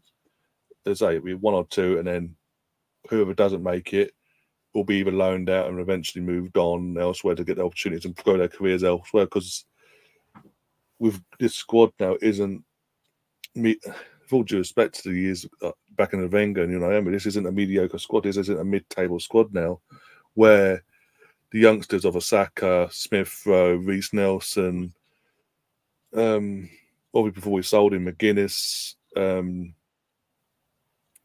players along them lines, where there's multiple coming through. They've got the opportunity to step up and all that. We're different. The culture's different. The clubs, the squad is a proper squad now. It's a competitive squad, borderline going forward, potentially a world-class squad if we achieve what we hope to achieve with this squad. And it's like going back to you mentioned Ashley Cole, Liam. Look how good he had to be, and he came through. He was a left winger. He wasn't even coming in to that squad as a left back. He had to be converted into a left back, and he just took to it. And the way he took to it, and as you say, you could tell straight from the off there was a player there. And it's going to be one of them things where generational tennis will get their chances, but the others will just be moved on elsewhere, like we've seen with Ipswich, things like that. But we'll take it by. We'll take it as it is. But as I say, the two I can't name anyone else that's going to get a chance other than Ethan Nawi and Reece Walters. What? Because go on. No, what I would say is though, and you've got to really credit the club and the academy, is I've just been thinking that as you've been talking, Ryan, and like you think, right, there hasn't been that many players that have come out of the academy and played for the first team. If we're being totally honest, like on a long opportunity. They're all special players. If we're being totally honest, I know it's a little bit different nowadays, but if you look before, right, it was Jack Wilshere, Ashley Cole. And then before that, you're going way back to start looking at people like Tony Adams, do you know what I mean? Yeah. Paul Merson and all that kind of stuff. But what we do so well nowadays is, right, we make good money on these players. So take, for example, Joe Willock. We sold him for 25 million. We got Odegaard for 30 million. Unbelievable business. Newcastle were happy with Willock, but we went and got a player who had world-class ability, potentially. Do you know what I mean, at that point? Iwobi. We sold him for 40 million, 30, I think it's between 30 and 40 million in 40 million in the end. Yeah. Balogun hasn't played barely any minutes for us whatsoever. 40 million. And that's what we need to keep doing that. Do you know what I mean? Because that's funding these players to be able to come into the club moving forwards. Do you know what I mean? So we do need to continue doing what we are with the youth system, giving them opportunities, giving them loan outs, getting them in the team.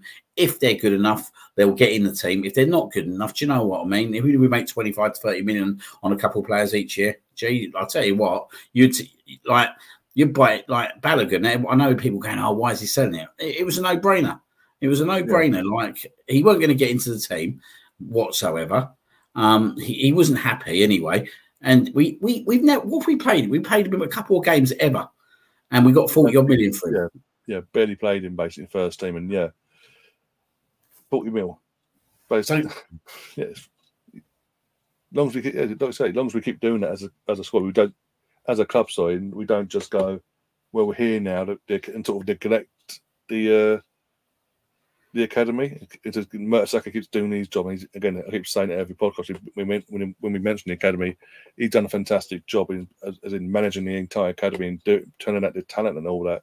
If he can keep doing that, and we keep as a club turning out this talent, even if they don't break through here, as long as we can send them on for 30, 40 mil or whatever, to X, Y, and Z, keep doing it, because it benefits the club in so many aspects, not just the financial side of things, but Charlie Patino. Charlie. I mean, it doesn't look like he's going to get a chance. Sadly, I mean, he looks a top talent, but he ain't going to get a chance at Arsenal now. Just the wrong time and not been good for him, sadly. But you don't think there's a spot for him at all, though? Huh? You don't think there's a spot for Patino at all? Could be. Like, I think with the 9 subs rule now, it gives you a little bit more opportunity. I think my personal opinion is, like, every club should be expected to play a certain amount, like, in their squad on a quota on a bet. That's my personal opinion. I think under 21s. Pardon? From an under 21s perspective, like yeah. I think you should have at least. With 9 subs. I think you should have at least 2. That's my personal. Like, people might not agree with me, but I think, like, if you do that, then you support. Like, you got to continue supporting the country, haven't you? Like, at the end of the day, like, everyone wants English players to come through the system. Of course we do, but it's obviously it's our national league. Like we should be breeding for our youth systems and all that. But then, and I think that potentially there should be some kind of quota that a certain amount of under 21 players have to fulfil that squad if we've got 9 subs. Because let's be honest, when you have 7 subs, and you've got more opportunity now, haven't you? You can bring on 5 subs. It's not like you have 3 subs; you can bring on 5 subs as well. So I think that I would like to see something like that implemented into the kind of into the league and all that. But I do think if you look at a lot of clubs at the moment, look at I was watching Palace the other day, and I know they've got a lot of injuries, but their bench was just full of youngsters. Even Man City have got youngsters on the bench at the moment. Do you know what I mean? I think a lot of clubs have got a lot of youngsters lingering around the benches at the moment. Arsenal actually seem to have the strongest squad. When you look at the bench of Arsenal's bench, we're probably, I'd say at this moment of time, we probably got the strongest depth of squad. Yeah. And especially as you mentioned about the, you obviously mentioned the sport, bringing on the talent for going for the future and all that. In 5 years' time, the UK and Ireland are hosting the European Championships officially as of today. So you need to start building and getting these players opportunities to hopefully be representing obviously the UK, England, and the UK and Ireland. Which is again, look, I was thinking today. Obviously, it's been announced today for anyone that's been living under a rock today or busy at work. UEFA officially confirmed that the UK and Ireland, in terms of the Republic, are joint hosts for the Euros in 2028. So not this one. If we do one after this one coming next summer. And I was just thinking, I'm sitting there and I'm thinking, some of the players that are playing now, it'd be in their prime. Jude Bellingham, look, he's going to be what, 24, 25 when that tournament comes along. Saka, 26, going on 27. Smith will be 27 on 20, on 27, 28. Sort of, we've got such a great squad now, youngsters coming through. It needs to be added on to, and obviously, hopefully, touch the wood, we're hosting it at Wembley. We win that, but obviously, it's again that's to be a massive boost for these clubs now to start for these next 5 years preparing for this. Is start giving more homegrown talent more opportunities, because again, it's to say we're the English Premier League. There should be a quota. There should be a quota in place in terms of in the match day squad. In terms of like 11 in the bench, it should be about. You should be looking around 4 in the actual match day squad itself. That's 11 and the bench. You should have at least 5 homegrown players in your match day squad. No if buts or maybes. Again, we're proving that the facilities are there. I mean, Rico Lewis, although they didn't play well, he came off the other day against us, but he's one. Foden came through. Obviously, he was given the opportunity. Eventually, he was bled in, and Pep gave him the opportunity. More clubs have got to do that now. We can't keep going down this route of looking outside of the UK or in England, for example, and just buying the next best thing out abroad. You need to start touching home now, because otherwise, if we go back down the route of just bringing in foreign imports, with all due respect to the foreign players, and again, there's some great ones out there, but it needs to be balanced out properly. Otherwise, after this generation of, for example, from England point of view, this generation of the England squad, once this phases out, we're going to be screwed basically. Back to square one, what we were under Capello for crying out loud, and I don't want that. But yeah, we'll go on to that. Chris says the FA refused automatic qualification for 20. Have they? I've not seen that or heard that. Nothing's been, as far as I'm aware, nothing's been decided as of yet on that side of things. In terms of who's qualifying for what, this, that, and the other, in terms of automatically as a host, because there's obviously 5 spots. Otherwise, given away for free. So I think they're going to work it out where 2 or 3 get automatic, and the other 2 or 3 respectively have to then qualify or whatever. But they haven't confirmed what they're actually doing. So that's good. I've not heard this yet, Chris. So look out for that later. But yeah, I mean, what do you make of this? The news today in terms of the Euros, just diverting away from the Arsenal game and all that, and Arsenal in general, just touching on that. How big is that? Obviously, especially after the what was the fiasco of the Euro final in 2021 with all the hooligans, so to say, ram raid in the stadium and things like that? Me or Liam? We'll go for Liam first. Yeah, I thought that might have damaged us, to be fair. I'm quite surprised that they've gone with us, if I'm being frankly on the show. But like, after that, it was a bit of a disgrace, wasn't it, and a nightmare situation, that final. I don't think it kind of helped really that obviously it was COVID times and there was only 60,000 fans in the stadium. But obviously it's good news that we're holding it, and it's something to kind of look forward to. I believe that the English FA want to continue to qualify in it, don't they, to remain competitive.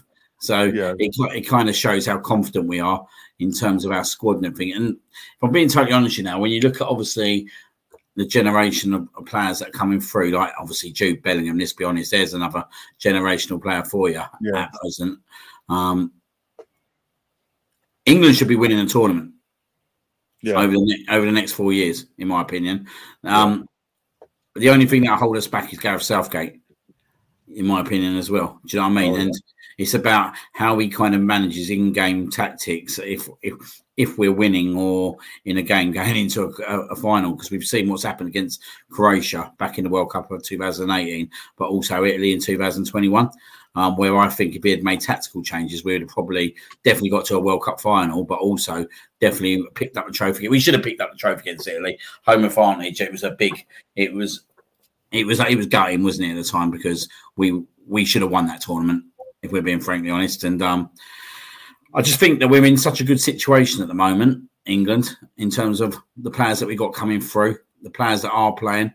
I just think that we should be doing something special. And like, I look at even the Euros next year. I think we should be realistically looking to get to a semi-final again next year, and then. Yeah, we really minimum should be final, shouldn't it? The only thing that kind of stops that if you can't play France and that was the only thing that knocked us out in the World Cup was France. Like, they're probably the only team that I look at and think, oh, do you know what I mean? Like, it's a 50-50 toss of the coin, and that's what it became in the end, didn't it? Was a toss of a coin, and Payne became his penalty. But and obviously, I didn't want to throw that in there, but I thought I would. But yeah, I think it's great news for the country. I think it's great news for the FA. I think we have got probably the best stadiums in the world, if we're being totally honest. I think do you know what the interesting thing is? I think it shows right, the level of unbelievable stadiums that we have got. Like, you'd have never would have thought 10 years ago that Tottenham would be hosting the Euros. Yeah, Everton will be hosting the Euros. Do you know what I mean? So it just, and you got and Man City, so you got no Old Trafford. No. You know what I mean? You've got no Anfield, no Emirates. So it just shows you how many incredible stadiums there are. And we are probably best equipped to kind of hold national tournaments. And I think it's been a long time coming. I think, like, really, we should be looking at a World Cup. When are we going to get a World Cup again? We got it in 26. You want to dig down that rabbit hole? Probably not. We sort of had it in 2018, but let's say about that. Yeah, there's Netflix documentaries I can talk about all. Yeah, I watched that just before the World Cup last year. I was like, yep, all true. Not surprised. Cool. We move. Yeah. I mean, we've got the World Cup in 26 here in the States, and you had it 94 as well, didn't you? Yeah, 94. Yeah. We're such a massive country, 66. Like, so I mean, that's the thing, though. We're such a massive country, and like, there's so many like other sports that have stadiums, right? Like, and it's, I don't know, like, it's the LA market, the New York market, and all these different markets that I guess, well, look at the Arsenal America tours that happened during the summer over here, right? Like, we're owned by an American, so it's like there's such a money pay, and like we'll pay, like, us Americans, like we buy a lot of the shirts, like it is what it is. It's a big moment. Like, I'm going to try to go to a group game. I don't know if I'm actually going to make it to a US game, because what's going to happen is, like, the rich people will get the tickets, and that's just what happens. And me, and I don't care. I'll go see a group game. I don't care if it's Turcos versus whoever. I just want to say that I went to part of the World Cup game at the end of the day. And I think it's big for you guys to get the Euros in 2028. And I listening to you guys discuss your youth movement and where your concerns are after this, which is kind of like Croatia, right? They had their golden generation, didn't really win a lot, in England, you're kind of in your golden generation. You know, you talk about the 66. You guys are more versed on this than I am, so correct me if I'm wrong. But you know, you are worried about what's next. And then look at the U.S. We're kind of in our golden generation as well. Our issue is like we don't have a striker. Everything else is pretty decent on the pitch. We've got a lot of good young players, Musa, Tyler Adams, all these players. So, you know, for us, you know, Balogun's potentially a striker, Ricardo Pepe. It is, but growing your game from home is so critical. And your culture in England allows for that to be grown. Like it's what your kids do. In America, a lot of our soccer, or as we call it over here, it's pay for play. So all these club teams, it's a lot of money, but it is exciting for you guys. I'm really happy for you guys to get the Euros. Like I said, I'm not an English fan, but I do watch the games, and I do hope for England to do well. So I'm not one of those guys, but that is good news. I was shocked Emirates didn't get a game though. That was kind of shocking to me because it's in the middle of London. I get Tottenham's got the stadium, and you know the NFL loves going to Tottenham to play and whatever. But it's good for you guys. Absolutely. It's absolutely. And you guys should win it. You should win it next year too, in 2024. I don't see why not. In terms of your comment about England, we just to put it out there, me and Liam aren't fans of England either. While Southgate's in charge. If you watch the last watch along against Scotland, yeah, just I popped in late at that one. I popped in late. So no, Southgate again. We've got a fantastic squad. Let's not get it twisted. For this generation of players we've got, it's set up. We've got. There's no excuses why we can't win something. If not both, it's just down to the manager at the moment. He's just tactically not got us over the line yet so far. Hopefully, this Euros coming in Germany on enemy territory sort of spurs us on a bit more, especially with Kane being in Germany this season as well. So he'll have no reason not to have adapted to not just the culture but the weather over there or whatever, this, that, and the other, and knows the stadiums inside out, the cities, etc. So we have no excuses for us. As far as I'm concerned, there's no excuses for us not to get to that final and get over the line this time in terms of what happened obviously 3 years ago because of 2021 instead of 2020 because of the pandemic and all that. But in terms of the 2028, I think, as I mentioned before about Saka, wouldn't it be poetic, no matter what happens in the next Euros, wouldn't it be poetic if, as a we're co-hosting it, if we get to the final of that one at Wembley, and there's a moment where there's a penalty, he takes it and wins us the Euros, and he looked back to the last time we hosted it in 2021, in the space of 7 years, go back 7 years, that pain takes it and goes, you know what, I'm a more experienced, established player now, potentially world class. I'm your man. I want to get that ghost out the closet. That would be the ultimate. Again, not just an Arsenal fan, but as a England fan, the ultimate sort of fairy tale turnaround from a 19-year-old boy in 2021 to a fully fledged man, and just have that fairy tale ending and righting the wrong of what happened. That would be, for me, fantastic. It's kind of... I don't know if you want to hear this. So here we go. It's nothing to do with England, but this is going to rattle you. This is going to rattle you before the end of the show. I've just been scrolling down Twitter. Do you want to hear the excuse from Howard Webb why Kovacic didn't get sent off? Oh, please. I was going to ask, but I didn't know they touched on it. But go on. Michael Oliver doesn't want to have a negative impact on the game by overreacting. Howard Webb admits Manchester City's Kovacic was extremely fortunate not to be sent off against Arsenal. So again, it's going back to a few weeks ago. Mike Dean doesn't want to upset his best mate. Basically, doesn't want to upset the flow. But literally 8 days prior, they're quite happy to upset the flow of the game with Diego Jota against them. I think that just tells you everything you need to know now. Like, for me, Howard Webb, I thought Howard Webb would come in and do something different to Mike Riley, but yeah, you're putting yourself, fair play to him, he's putting himself on a platform while going in front of a TV, but in my opinion, you're just making things worse now. Like, you're blatantly saying that the referee should have sent him off, but he doesn't want to send him off because he's worried that he might overact. Now, in my opinion, I'm glad he didn't get sent off. Do you know that? I'm actually glad he didn't get sent off. The implication would have been down. No Rodri, no De Bruyne, no 10 men. 10 men. So I believe that him not getting sent off set us up better longer term in terms of how we won that game and how we'll come out of that game. Because you could imagine, right, if we had gone and won that game 2-3-0, right, with them 10 men, that's all we'd have ever heard. You can't beat us with 11 men, etc., etc. So I think it was good news he didn't get sent off, but I think this exposes these guys even more that they're just incompetent, aren't they? They're just incompetent.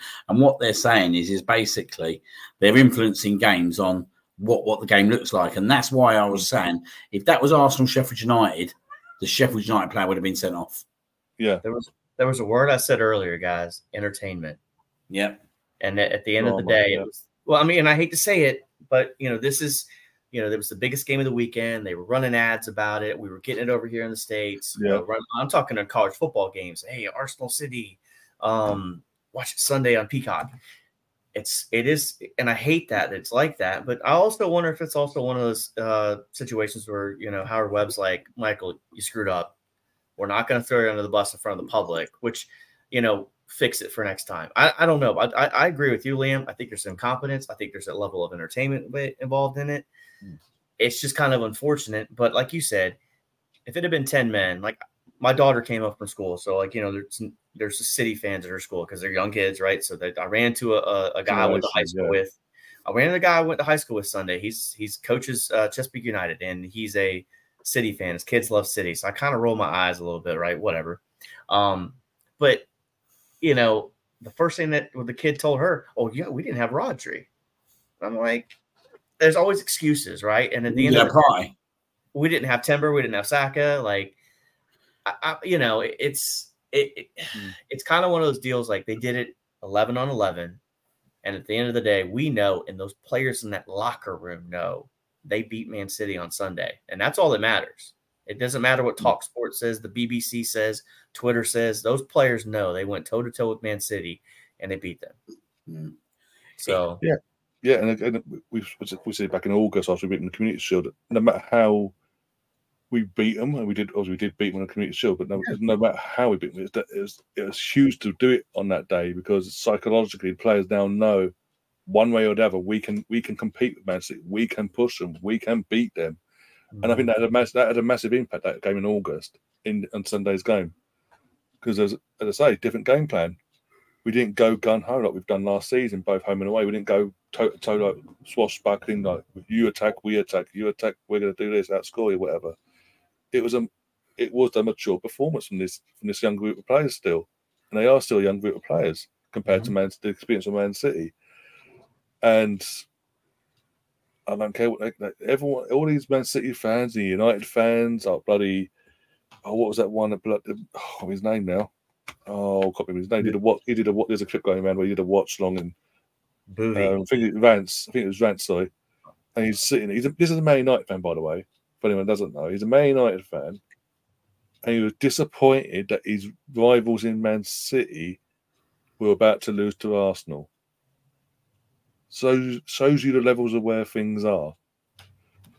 But look, it is what it is. And again, you hear the excuses. Oh, they didn't have Rodri, they didn't have De Bruyne, and this happened and that happened. Again, go back to our 11. We didn't have Saka. Timber. Full stop. He wasn't available at all. We had no Saka. Period. Martinelli wasn't fully fit to start. He came on, made a difference, part of making a difference, but he didn't start. And we had the headache crying out loud. And by the way, that's the answer. That's his question about once Kane goes, who's our answer? Eddie Nketiah, down Southgate. We didn't have Partey in our midfield. We had our third choice. We had our third choice midfielder alongside Declan. We were weakened as well. We didn't have a full assembled, full fit squad available. It's just what suits the agenda of certain people. But I don't care because my team won, our team won. Yeah. I don't care what I don't care what the league table says. We're top of the league. Oh, they scored 2 more goals than you. I don't care. We're top of the league. we've got Chelsea next. We'll as I say, I think we will beat. I won't say blitz. We will beat them though at the Bridge. I just think the experience, our cream will rise to the top, and they will suffer for that basically. And Astrid can have a little bitch fit over that as well. Once she's got a black eye and thrown through the table and all that crap. Eventually, Tottenham's bubble will burst. I think in terms of title race, it's going to be a 3-horse race between us, Liverpool, and City. I think Liverpool will just fade out in the end and go third. I think I said it since the summer. The second we signed Declan officially, I said I backed us to win the league. I think we are doing what we need to do to get over that line. And nothing this season. The performances haven't been great to our season standards, but maybe they have been. Just that they've just been more mature and they're not going gun ho so early on, and they're just easing themselves into the season, building up. So come January, February, the business end, they then just burst and kick on from there. I'd rather them do it that way than didn't do what we did last year. We did in 02-03. Burst into the season, blitz it, and then fade away in the end and cost us the title. Standards have raised. That's what it comes down to. Yeah. Our expectation for this team is higher than it was 5-6 years ago. So, I mean, yeah, you're right, Ryan. It's like you say as well.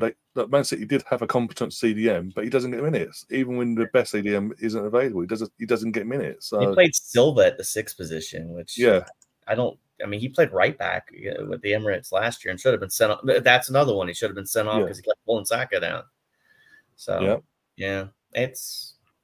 You're right. You're banging on what you're saying. It is literally all about entertainment. And he's basically been told, old hat Mark Oliver, before he's gone out, when he's done his briefing and all that, don't send anyone off unless you 100% absolutely have to. Do you know what I mean?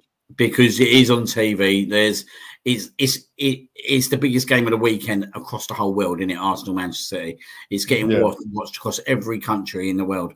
Right? You can imagine the revenue that's being made out of that game, and they're basically picking and choosing what games to be lenient in and what games not to be so lenient in, and it's not right, is it? It's not right. It should be down the middle. And I fully understand that when I have fans say to me that support lesser teams, we get decisions given against us that are different to what a higher placed team would get. And when you see that, you can't not disagree, because the Fulham player does much less and gets sent off against us. He gets sent off. Let's talk about Tommy Asu, for example, at Crystal Palace. Yep. Yeah. Yeah, just don't get me started on that crap. Bloody hell. Do you know what the more criminal part about it is? This is the difference between American sports and English sports. You guys have relegation, right? If a decision goes against the 17th place team and they lose 3 points or 2, that costs them millions of dollars, and they get sent down in the championship and potentially could hang out in the doldrums, as I call it, purgatory, for 20 years trying to get back up. That's the problem here. Either call the game fair for all 20 teams, or just admit it, you're corrupt. I mean, that's the problem I have. There's an impact on every single team. That when I first really got into this, I think about 38 games. You missed 3 points, no big deal. That's it. We lost to Man City by 5 points last year, but we just picked up 3 that we lost last year. All we have to do is go to the Etihad, and we pick those 2 back up, and now we're neck and neck with those guys. So every game matters. I hate to bring up that it's entertainment, but I don't know if there's an answer. You're bang on. You're bang on. Literally, what was everything's been mentioned tonight just literally popped into my head while Liam was talking before as well. Remember that referee, Mark Halsey? Yeah. Years and years ago, he had a health scare, came back and all that, and then retired a couple of years later. Do you remember there's a thing going about a while ago? I was just found it now, where he basically he denies it now, but it's out there, word for word, verbally wise. And I've just got it up now, and I'll read it out to you. It says, "This is what he said. This is what he said a few years back about the PGMOL, right? This is his words. I have been in that situation when I have seen an incident and been told to say I haven't seen it. To be fair to the FA, it's not them. It comes from within the PGMOL. It doesn't stop there. We've been told to give a certain amount of corners or throw-ins, fouls, bookings, etc. The Premier League is rife with spot fixing and bias towards certain clubs from the FA. Every referee in the Premier League could be in front of court one day soon. I know, as I say, he has denied since this has come out. You know, verbally, audio-wise, is out there. He has said it. He denies saying it, but that is what he said, word for word. And we fast forward. It was years ago, and we've now fast forward, and it's not getting no better. You mentioned before, you think of Howard Webb coming in. I mean, in his refereeing days, Howard Webb was called Man United's 12th man for a reason. It's no coincidence. Since he's come in this season alone, just starting this season, match day 1 should have been a penalty at Old Trafford. Does it go? It goes for Man United. I'm sorry. The apology letters are fallen flat because it's too regular for every club now. But in one sense, am I surprised? No, because yes, he had a good rep over there. He was doing what he was doing over in the MLS version of the PGMO. He was doing what he was doing there. But he's just come back and he sacked John Moss back in March when he forgot to put the lines in, in inverted commas, against Brentford, between Brentford and Arsenal at the Emirates. He then, after that, waits 5 to 6 months, and just on the eve of the season starting this season, it leaks out that he's bringing John Moss back to train the referees. The guy that retired, then went into VAR to be a VAR official. Forgot to put lines on the screen. Lee Mason. You didn't have to sack publicly back and then sack in the end because of the backlash that game. You've decided to then bring back to train the officials. It's just bizarre, and in that sense, again, it's just one old corrupt bastard replacing another corrupt bastard. There's been no difference. I mean, we all dug out the other guy. I can't remember his name. That fucking Old Trafford 50th goal prick. Can't remember his name. But we all dug him out. All these, but how do it's got worse? It's going to get worse because it's the gentleman's club. It's the old Northern connection. They're all protecting each other. Best mates. And Mike Dean, about 2 months ago, came out and said what he said in that podcast with Simon Jordan, that last year he didn't want to flag up a foul, red card offence on Kukulea to the match on the on-field referee because he didn't want to throw his best friend under the bus and force him to make a decision basically. And then literally he had a phone call the day before going back on Sky, and then suddenly he changed his tune in terms of how he worded it. It's as corrupt on its finest, and Howard Webb is running the line. And basically, anyone that steps out, he's on the phone to him later saying, "Change your wording, change your statement, or you're off to PGMOL." Basically, I mean, I've said it time and time again about ref watching in the UK on Mondays at 11:30 in the UK. There's this segment on Sky called Ref Watch. They get Dermot Gallagher in, a former Premier League ref, for his opinion, but it's not. He just comes in and goes and reads out the party line for that match weekend, and it's just boring. It's just, personally, it needs to be a complete clear out. Howard Webb, I know he's just gotten the job, but as I say, he's corrupt. Don't get anyone says he needs to be binned off. The whole system needs to be eradicated, and we need to basically get competent people in to run a competent management in to run it all, and bring on the next generation of officiating and actually get them to a standard where it's better. We should not be sitting here in 2023 with the technology that's been forced down our throats basically for the last 4 or 5 years in VAR, and having more controversy with using tech than we had when they didn't have the tech.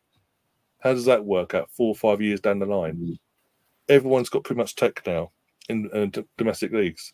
Yeah, you get the odd error here and there, but it seems that England only in England, where it's constantly every week, there's always an issue. And I keep saying, people keep going, oh, scrap fast, scrap fast, scrap fast. The technology itself isn't the issue. The issue is the people with hands, a heart, and a pulse that don't know what they're doing. They're incompetent. And until that changes, everything else won't change. But I mean, Russ, I mentioned Russ before. He says Oliver was refereeing the Saudi League a few weeks ago, where who were his bosses? Oh yeah, the Man City owners, not dodgy. Oh, is that? And he gets picked a few weeks later to officiate our game against Man City. And then obviously, as you said, Howard Webb now is protecting. He's just protecting. And again, I've said it before.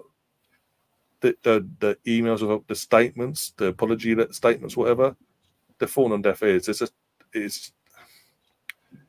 It's too regular now. It's not like it doesn't feel genuine. It's just a thing to sort of shut everyone up, sort of thing. It just pisses me off. Yeah, it's really hard to. I think with the VAR stuff, and I think what makes it highlighted so much, Ryan, is bad calls happen in games, but then you give someone technology to fix up where they screwed up potentially, and they still can't get it right. That's what's even harder to accept. I mean, life is not perfect. Let's not kid ourselves here, but some of the stuff just like you can deal with things going wrong in your life and things not working out at your job, but these guys, it just, I know you probably didn't want to go down a ref line tonight, but when you hear we hear a statement like Liam wrote out earlier, it infuriates you because it confirms a lot of the biases people have. Like I put in the chat, MLS, Messi League Soccer. You give a guy in your country a percentage of your TV deal, and you want to tell me that the refereeing in the game he's in is going to be fair? Now, they didn't make the playoffs, but let's not kid ourselves. Next year, they're going to kick on and probably be one of the top 3 teams in the league just because they'll get more money and they'll bend the rules for them. And then another thing I put out in the chat, EFL 1 is sponsored by Sky Bet. They tell you to go gamble responsibly. The NFL over here runs commercials about them. We have a script. They make jokes about the NFL scripted. Like, what are we doing? Like, so I don't know. Are we getting too worked up about something we potentially don't have control about? That's what my concern is also. And at the end of the day, if we just kind of remember what it is, and you can't accept the fact, but if the powers that be won't come in and correct it for us, I mean, who do you turn to make these things right? Do you really want government involved in it because they can't do anything right? Not this government, no. You know what I mean? So what's the recourse? Like the TV deals, that might be your answer. The network's coming out and saying, "Hey, y'all need to figure this out. It's affecting our bottom line." I don't know. It's a hard one, man. It's a hard one. Yeah. I think the problem is, isn't it? Like, we're not seeing improvement. Like, if we were seeing improvement, where you could sit there and just say, "Do you know what? Things ain't going to be right at times. There's always going to be something that creeps up." Like, I don't get how they can pull back the Liverpool guy. If I'm being totally honest, it was a couple of seconds, but you just have to. I guess you just have to kind of accept as such that there was a law that they couldn't overrule. But then they literally overrule laws each week. They're literally overwriting a law in terms of not sending Kovacic off because they basically want 11 against 11. And of course, we all want 11 against 11. No one wants a 10 against 11. Do you know what I mean? Like, we're pretty happy now that we beat them 11 on 11 because it means much more than what it does. So everyone does want 11 on 11 and let the best team win. But the problem we got at the moment is there ain't improvement. It's getting worse, not better. Do you know what I mean? And for me, as Ryan said, like, the moment Lee Mason allegedly lost his job, and I will say allegedly lost his job at VAR, he was told basically, and let's be frankly honest, look, we need to let the land lie with this one. You've made an absolute massive boo-boo for whatever reason. And don't worry, you won't be doing this again, but there'll be another role for you at the end of the season. And then you've got this guy who no one's got confidence in, training up the new refs, and it's just like a conveyor line, isn't it? And it just continues and continues and continues. So like Mike Riley goes. That's it. He was pro Man United, unbelievably so. We see it in the 49th game. Yeah. He goes, and you got Al Webb. Well, he was another one, wasn't he? And even Clattenburg, like he was exactly the same. He was seen in the 2016 FA Cup final against Crystal Palace, talking to Alex Ferguson before the game. They should have had a blatant red card for Chris Smalling. Never happened. Why didn't it happen? Because it was Manchester United. Do you know what I mean? And they're all buddies and all pals. And it's never going to change, in my opinion. And what they've done now with VAR is they've actually made the refs worse by bringing VAR in, because the refs weren't good anyway. But now the refs don't make no decisions. And Howard Webb's basically admitted that the referee is not going to make a decision unless he 100% has to, because it's the game, what game it is. So they're basically admitting there, right, in my eyes, that the first foul is exactly the same.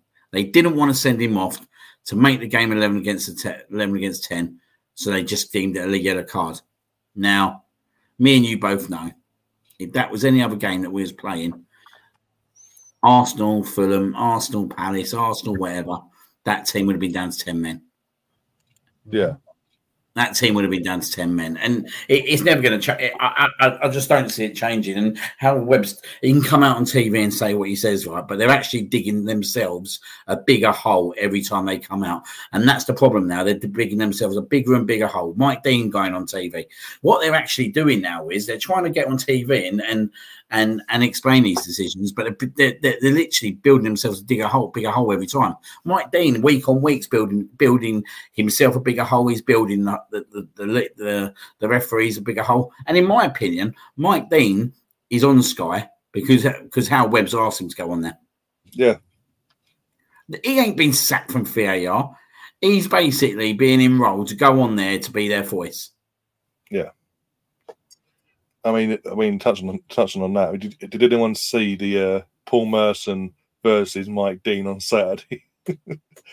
I mean, Mike Dean, fair play to Paul. I mean, ex-Arsenal and all that. No, he's a Chelsea fan, but ex-Arsenal, and literally, he was the only one on that day that stood up for himself, basically, in terms of that. In that moment, fucking Mike Dean giving a big and old, how do we improve? Do we bring ex-players in? No, because you five here clearly don't know the rules. And never four just sat there giggling, and Paul just went, huh, what? And put him in his place. Like, shut up, show respect. Obviously, players, bring ex-players and you train them. I mean, I refer back to it in terms of rugby. I know they don't use ex-players, but they've had tech for how many years in that sport, in rugby union? It's ridiculous how long it's been in play. It is flawless, like you're saying, and the people in the actual room itself with the tech aren't referees. They're not officials. They don't go from pitch to computer room. These are people that have been hired by the powers that be, trained to a level where they know the rules inside out, used to the tech as well, and they're just there as a referral for the on-field official. We've seen it in this World Cup. I watched the Rugby World Cup at the moment. And it's like it's always been. It's literally, if the referee misses something, you're here on the screen suddenly. Oh, by the way, red number 5 has made an illegal challenge on blue number 8 or whatever. But and just to confirm that this is the case, obviously the ref stops the game, stops the clock. So there's no time. There's no game. The time hasn't been eaten into while it's all going on. Time's off. Right, I'm going to show you this now. This is the angle. It's the best angle for you. You decide what you're going to do to the ref, and the ref sees it. Okay, with the officials come next to him. They have a chat back and forth on the big screen. Everyone else in the stadium hears and sees what's going on as well. There's complete transparency, and 9 times out of 10, as I say, it's flawless, and the right decision comes to the end, but it's the official on the pitch that comes to the outcome.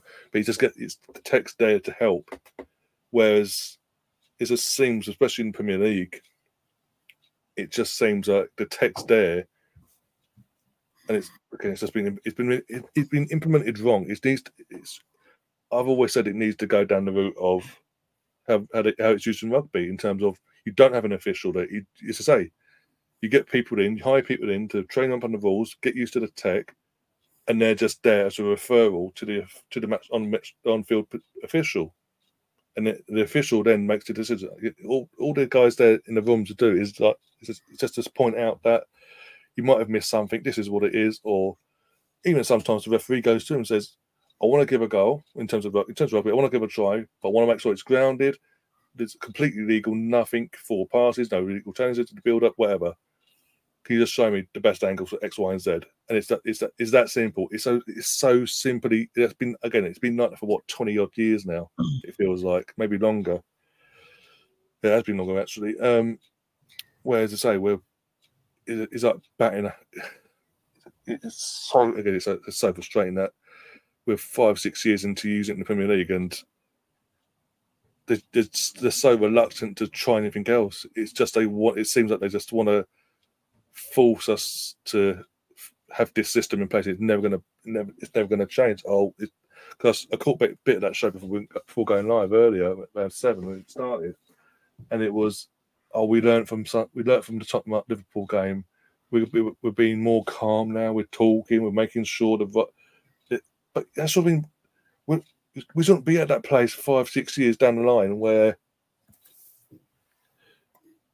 a game of that magnitude was decided on miscommunication. Communication at this point, communication should not be an issue. So again, as I say, it needs to go. I think it needs to go down that route because, as I say, it's over 20 years of that, 20 years of rugby, and it's just like Spencer just said, it's used flawlessly in the game from day one. There's never been an issue. You know the thing.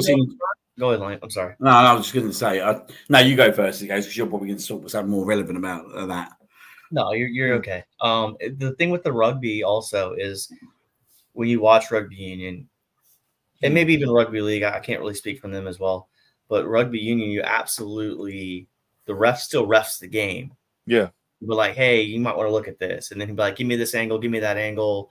Was this needed? Like they still technically ref it. So I don't know when it comes to VAR in England if Michael Oliver's like, oh, you want to check it? Oh, okay. You think it's good? Like instead of him being like, well, no, I saw what I saw. Let me go see it, the monitor. Oh, you guys think it's a red? Well, I don't. I'm sticking with my decision. I don't know if there's that empowerment for the refs on the field, right?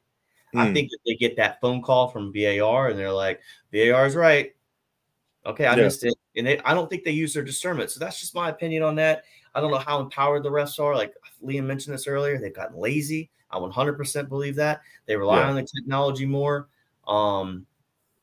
It's definitely, but rugby union is the way to go, man. I mean, there's not a more efficient ran refereeing that I don't know what the NFL does because they don't let us hear it and all that stuff. And I saw Major League Baseball recently at the minor league level, they can challenge balls and strikes, and they actually have that technology. And the pitcher, the catcher, the batter has to make the call, and they hit it and boom, and then they see it immediately on the screen 5 seconds later, confirms or denies it. Obviously, that's cut and dry, but there's a lot of emotion in these games and a lot of money in stack and people's livelihoods. And I wish Michael Oliver had been like, nah, I didn't think it was a red. That's why I gave him a yellow. Just stick to your guns. I would respect that answer more than what we got. What we got was like, we don't want to affect the impact of the game, as opposed to Michael Oliver being like, look, I just don't think it's a red card. I could respect that. I can't respect what we got. I love it. I love what's going on now. I love it that they're coming out and exposing. Yeah. I think it's been a long time coming. It's like I remember a Burnley game a few years ago, and I'll tell you what, right? Was it Burnley? Yeah, Sean Dyche. I think it was Burnley. It might be West Brom. It was Burnley. Yeah, I'm just thinking if it was Burnley, but it was one game, right, that we absolutely got screwed over in, and I think we ended up drawing the game 1-1 away. It was in February a few years ago. And we should have blatant blatant penalties and everything. And I had to go to bed after the game. It was only about 2:30 in the afternoon. It was a 12:30 game because I was that angry at what I watched. I could not believe what I watched that day. There was blatant handballs, there was blatant fouls in the box, and they just weren't giving it. And we're just used to this now. We're used to this. But back in the day, there'd be silence. You know what I mean? There would be nothing. But now what they're doing is they're getting certain people into TV and all that. And I think they're screwing themselves over, and I think they're exposing themselves. Take Mike Dean, for example, right? What he come out with in terms of obviously that he protected a ref. I've seen Mike Dean, right, firsthand. This is firsthand. London Derby on a Monday night, jump into the North Bank before the game and was talking to someone that he knew for 10 to 15 minutes. Now, mind you, right, that's a North London. No, it wasn't North London. It was Arsenal. I think it was Arsenal Palace a couple of years ago. Mind you, this is a referee and official who's supposed to be impartial, and he was sitting in the North Bank talking to someone that he knew for 10 to 15 minutes. And I could not believe it. I've probably still got the picture of it on my phone, that I was that shocked by it. And this is what they've been allowed to get away with over the years. This is what they've been allowed to get away with over the years. So it doesn't surprise me when you put Mike Dean on TV, the answers you're going to get from Mike Dean. Yeah. Because it is the Mike Dean. It was always the Mike Dean show, weren't it? It weren't about who was playing the game. It was about how Mike Dean would go and get, how he would give a yellow card or how he would talk to someone. Like, they've been a law to themselves for so long now, and they've not been managed. And that all stems, in my opinion, from the Mike Riley days. Since Mike Riley has been allowed to be in control of this authority, it's gone totally downhill. It's gone absolutely totally downhill. And I thought Howard Webb would do better, if I'm being totally honest. I don't know why, but I thought, you know what? He might bring a little bit of kind of discipline back into the game. And when he got rid of Lee Mason, I thought, you know what? Fair enough. I don't think there needed to be anything else. Like, I don't want to replay, because that's not the way you go down. That's not the way to go down. You've just got to accept that you've not won the game because of a bad VAR decision. But to then give him a job in a different role, I lost total faith. From that moment, I lost total faith for Howard Webb, and I just think he's making things much, much worse now. And I don't see where he goes from here, if I'm being totally honest. I really don't. I just think that the decision making and what they're doing on a week to week basis is getting worse, not better. I thought it was bad 2 years ago, but I think this season already we've seen the worst mistakes ever. Very consequential mistakes, and it's like going back to our Brentford game last year. How do you forget to draw the lines? Like, how? It's just I don't know. I don't know where we go from here. I say this segue comment. I'm intrigued to see what happens next. I'm intrigued to see what their reaction is, because they're showing they don't know how to make proper. I mean, you just stick to your guns. I mean, if at least you're wrong, admit you're wrong. But like some of this stuff, man, like that most recent one from Michael Oliver, like I still can't believe that was like, your job is to ref it. If this is the thing too, you got 22 players on the pitch. If someone screws up, then it's going to have an impact on the game.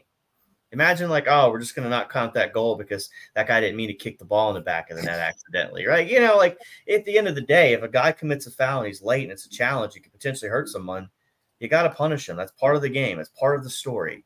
That's what we're there to watch. Yeah, we want to see 11 on 11, but we also want to see people held accountable when they can potentially injure someone. So, yeah. Well, that conveyor belt will keep rolling, won't it? That conveyor belt, like you get rid of a Mike Dean, you get a Paul Tierney. You get rid of a Paul Tierney. Do you know what I mean? You'll just continue. Like I actually think Michael Oliver is one of the best refs in the league. Like he's definitely deserves to be like one of the officials in terms of international officials. I think he is one of the best refs in the league, and I think he's had a bit of a mare on Sunday. But I don't believe, that he's had a mare by his own decision making. And I think it's pretty much been admitted now that he's been told to go on that field and basically not make a decision. That's where I believe this has come. I don't believe it's Michael Oliver. Michael Oliver, I reckon, wanted to get. He knew he needed to get the second yellow card out. Michael Oliver's not afraid to not get the yellow card out. We've seen that with Martinelli. Oh yeah, I was about to mention that. This is the same referee that gave Martinelli double yellow in the space of 2 seconds for 2 fouls in 30 seconds. We didn't. When, by the way, just a bit of context for anyone that's can't remember, this is Arsenal versus Wolves, 2 seasons to go at Wolves. We're 1-0 up. A foul was committed by Martinelli, but the play goes on. He then quits another foul, so the game hasn't stopped. The card hasn't been given yet. So far as Martinelli's concerned, he hasn't been booked yet. He's not on a yellow card, but straight away, bang! Oh, because you've done that there, you're bang and you're off. And it's like, so he has history where he does make random choices, so we say. But yeah, as you say, he's meant to be one of our best, and yeah, it could be a case where he has been told, like we mentioned earlier about Mark Housley and his comments previously, where maybe he has been told, like the text here, don't worry, don't rush to anything, we'll protect you no matter what. And we've seen it tonight by the looks of it with Howard Webb. As I said, and just going back before we wrap things up, we're going back to that the John Moss thing. It was more the way it was announced to us publicly. It wasn't even done by them officially. It was by the back door via the media that it leaked out the day before the season started. And then what makes it even more bizarre of all that is the opening night as well. Man City, Burnley vs Man City, and they do a piece on Howard Webb and what he's done in the summer, where the PG, HQ, where they're based now. They all got a new coffee machine, or all the lads have a good coffee and this, that, and the other. I don't care. I just want to know they're trained up and competent enough to do their jobs this season. Yeah. But no, we see it. I do match a day every Saturday on here, and we see it even in highlight form. The amount of blatant, as it is, corruption in certain games is unbelievable. The consistency is it goes from one extreme to the other, and it's not going to get any better under Howard Webb. As I said earlier, it needs to be a complete rip out. The whole system needs to be eradicated, and we need a whole new system where someone, not an ex-ref, but someone who makes the rules, knows the rules inside out, isn't going to extend the rules and complicate things, if you will. Just basic rules, set them in stone, and bring in a crop of officials to learn them rules and get into a standard. And if they do make mistakes, don't give them a week off. Basically, stuff like this. Don't do it again. Have proper consequences to their actions. Maybe after they should go down the route of when something not I will say controversial in the sense of if they've made an error, put them straight after the game in front of the BT or Sky cameras or the BBC cameras, and without any say so in what from the Howard Webb, explain yourself. Explain how you came to that decision on the pitch straight after the game. Give us something in terms of transparency that we believe them, instead of it being game over, get ourselves washed and all that, go back home and all that, and Howard Webb tells us what we got to say, what the party line is this week for our mistake. Don't worry, Dermot or Mike Dean's going to cover us on Sky or whoever on TNT, whatever.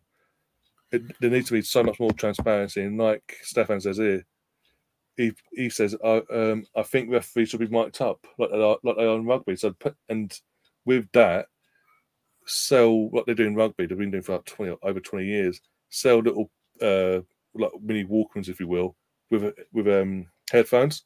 So the people in the stadium, fans in the stadium, the ones that are paying to go to these games as well, can hear the back and forth as well, clear and concise, and they know then what's going on.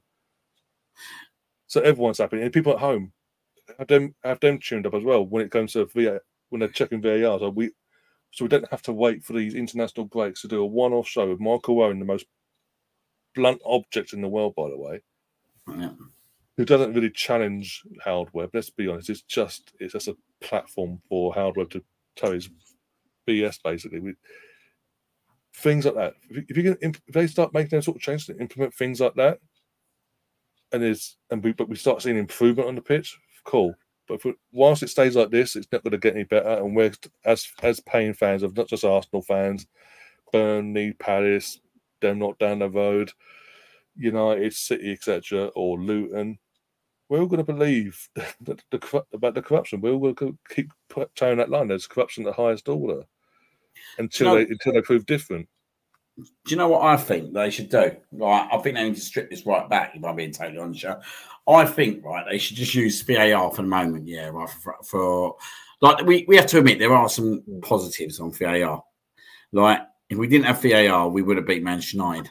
If we're being totally honest, you know what I mean? But this is where I think they need to put this is why, in my opinion, is what they need to do to firstly put the responsibility back on the linos and the referees. Do you know what I mean? So I think they should just use VAR for offside goals at the moment. Nothing else. If the referee doesn't, even with that, use the tech that UEFA use. So it's there's no if buts or maybes. It's 100% what the tech's saying. It shows you exactly how offside or how onside they are. Yeah, but do you know what I would say? Yeah, right. Take penalty decisions out of it and everything. If the ref don't give a penalty, the ref don't give a penalty. Do you know what I mean? The lino don't give it for whatever reason. The lino don't give it. Like it's become a farce. Like we see every week. Remember the handball fiasco? At one point, everything was a handball. I think by using VAR for so many different things, it's taking the whole responsibility away from the referee. You might as well just put a robot on the pitch. That's what you might as well do now. Put robots on the pitch, right? And let them referee games. In my opinion, I think we should strip it right back. I think we should use VAR for offside goals only at the moment. Put the responsibility back on the referees and the linos. If they don't give a penalty, they don't give a penalty. Do you know what I mean? Like that's what it used to be. Like. How much time does it waste as well? Do you know what I mean? I just think it's pointless. I think it's pointless. And you're sitting there for minutes, not even unsure what's going on. Do you know what I mean? In the ground. So that's criminal in itself right there, Liam, that you guys that go to the games don't see what's happening or see replays. Like over in the States, I go to minor league games. I'm talking like we would consider them probably lower League One. And there's replay up on the screen for anything. Hockey, basketball, all that stuff. We see all the replays. And that's the thing too. And I think you mentioned it earlier about them not reffing the game. I really want to know, like, hey, when they send that ref to that monitor, is he allowed to disagree with the VAR room? I really want to know that. Because if you're not going to, why send him to the monitor if he's not going to be empowered to stick by his original decision? That's because I haven't seen one happen like that yet. Palace and Aston Villa this year was one of the first. It's happened this year. The referee got sent over to not give the penalty for Aston Villa. And that was Darren England again, weren't it, funnily enough? Darren England, yeah. And he went over and he stuck with his decision. And I think I actually think it's only the second time that it's happened in the Premier League. I think it's only the second time that it's happened. Season as well. Yeah. And it does make me think, do they do that just to make out that just to show, do you know what I mean? There is the possibility that the referee will go over there. Like I think everything. It's not done by percentages because it's literally 0.1% that they've done that, and there are 99% that they haven't done that. But I just think they need to put the responsibility back on the referees. Like these guys are getting paid a lot of money, aren't they? Let's be honest. And they're not making decisions, and they're just not doing what they need to do. And they've got worse with VAR, not better. I think VAR, the tool, is a superb thing. But I don't think it's been thought out correctly, and I think they've tried to do too much too soon. And I think what they should have done was embedded VAR just for things like offsides, and then try to increase on it. And I think half the referees probably. I think the problem is half the referees are too scared to make a decision now, and then VAR. I reckon they're caught flapping at times. I reckon they sit there. Then they realise that they've been told that they've got 30 seconds to make a decision, and they're probably nervous as anything to make the right. I reckon now that it's got to a point where they're probably nervous. I reckon they're sitting in that VAR box nervous in terms of, I've got to make a decision now. I've got to make the right one, and I think that's when you start seeing things like the line's not going down because they're just totally nervous in there, and it's human error. Do I think someone deliberately don't put the line down? No, I don't, because I think it'd be too obvious. I just think there's incompetence. It is incompetence at the end of the day. It has to be. Don't attribute it to malice, which you can determine as incompetence.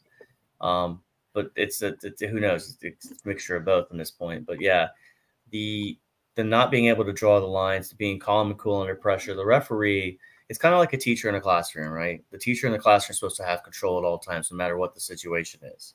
The referee is expected to have the same control.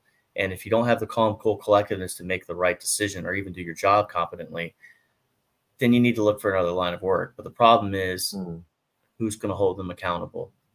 And when they make statements like that was made earlier tonight, it's hard to really sit there and have faith in the system, right? But this also goes to all facets of life, right? There's not much faith in any systems in general at this point. So, in football is that release, but when you're, it's hard to really – I would rather lose by not being good enough as opposed to lose by a referee decision, right? At the end of the day, we can sit there and be like, yep, we weren't good enough. We didn't do what we were supposed to do. But, like last year with the Brentford game, we were in such a critical race at that point. Every point matters when you're chasing Man City. Even Liverpool, whoever you're chasing. And those 2 points dropped. I mean, did it make a difference in the end? No, but it makes your perception going into games different, right? If you're down 1 point versus 4 points, you still think you got a shot. We could have been more confident going into that Man City game now we beat Brentford. Absolutely. Yeah. Absolutely. You know what I mean? Like we could have fucked it up, but we never know. Do you know what I mean? But I don't think I think we would have gone on and won that game. I mean, so you know what it's like. You think that we're fans, yeah? I remember for days after just having that sinking feeling going, and we're all sitting there thinking it's going to cost us. It's going to cost us. So we're thinking that. Don't tell me the players are not thinking that. So I mean, they're humans. Yeah, they're humans as well. They're thinking that. They're feeling injustice. And the worst thing is when you have injustice, you then start chasing things. And they probably started then thinking we're going to have to chase getting them 2 points back. And that puts more pressure on the team. And I don't think it was obviously William Saliba getting I believe the selection at Sporting Lisbon was the reason why we failed quite badly in the end.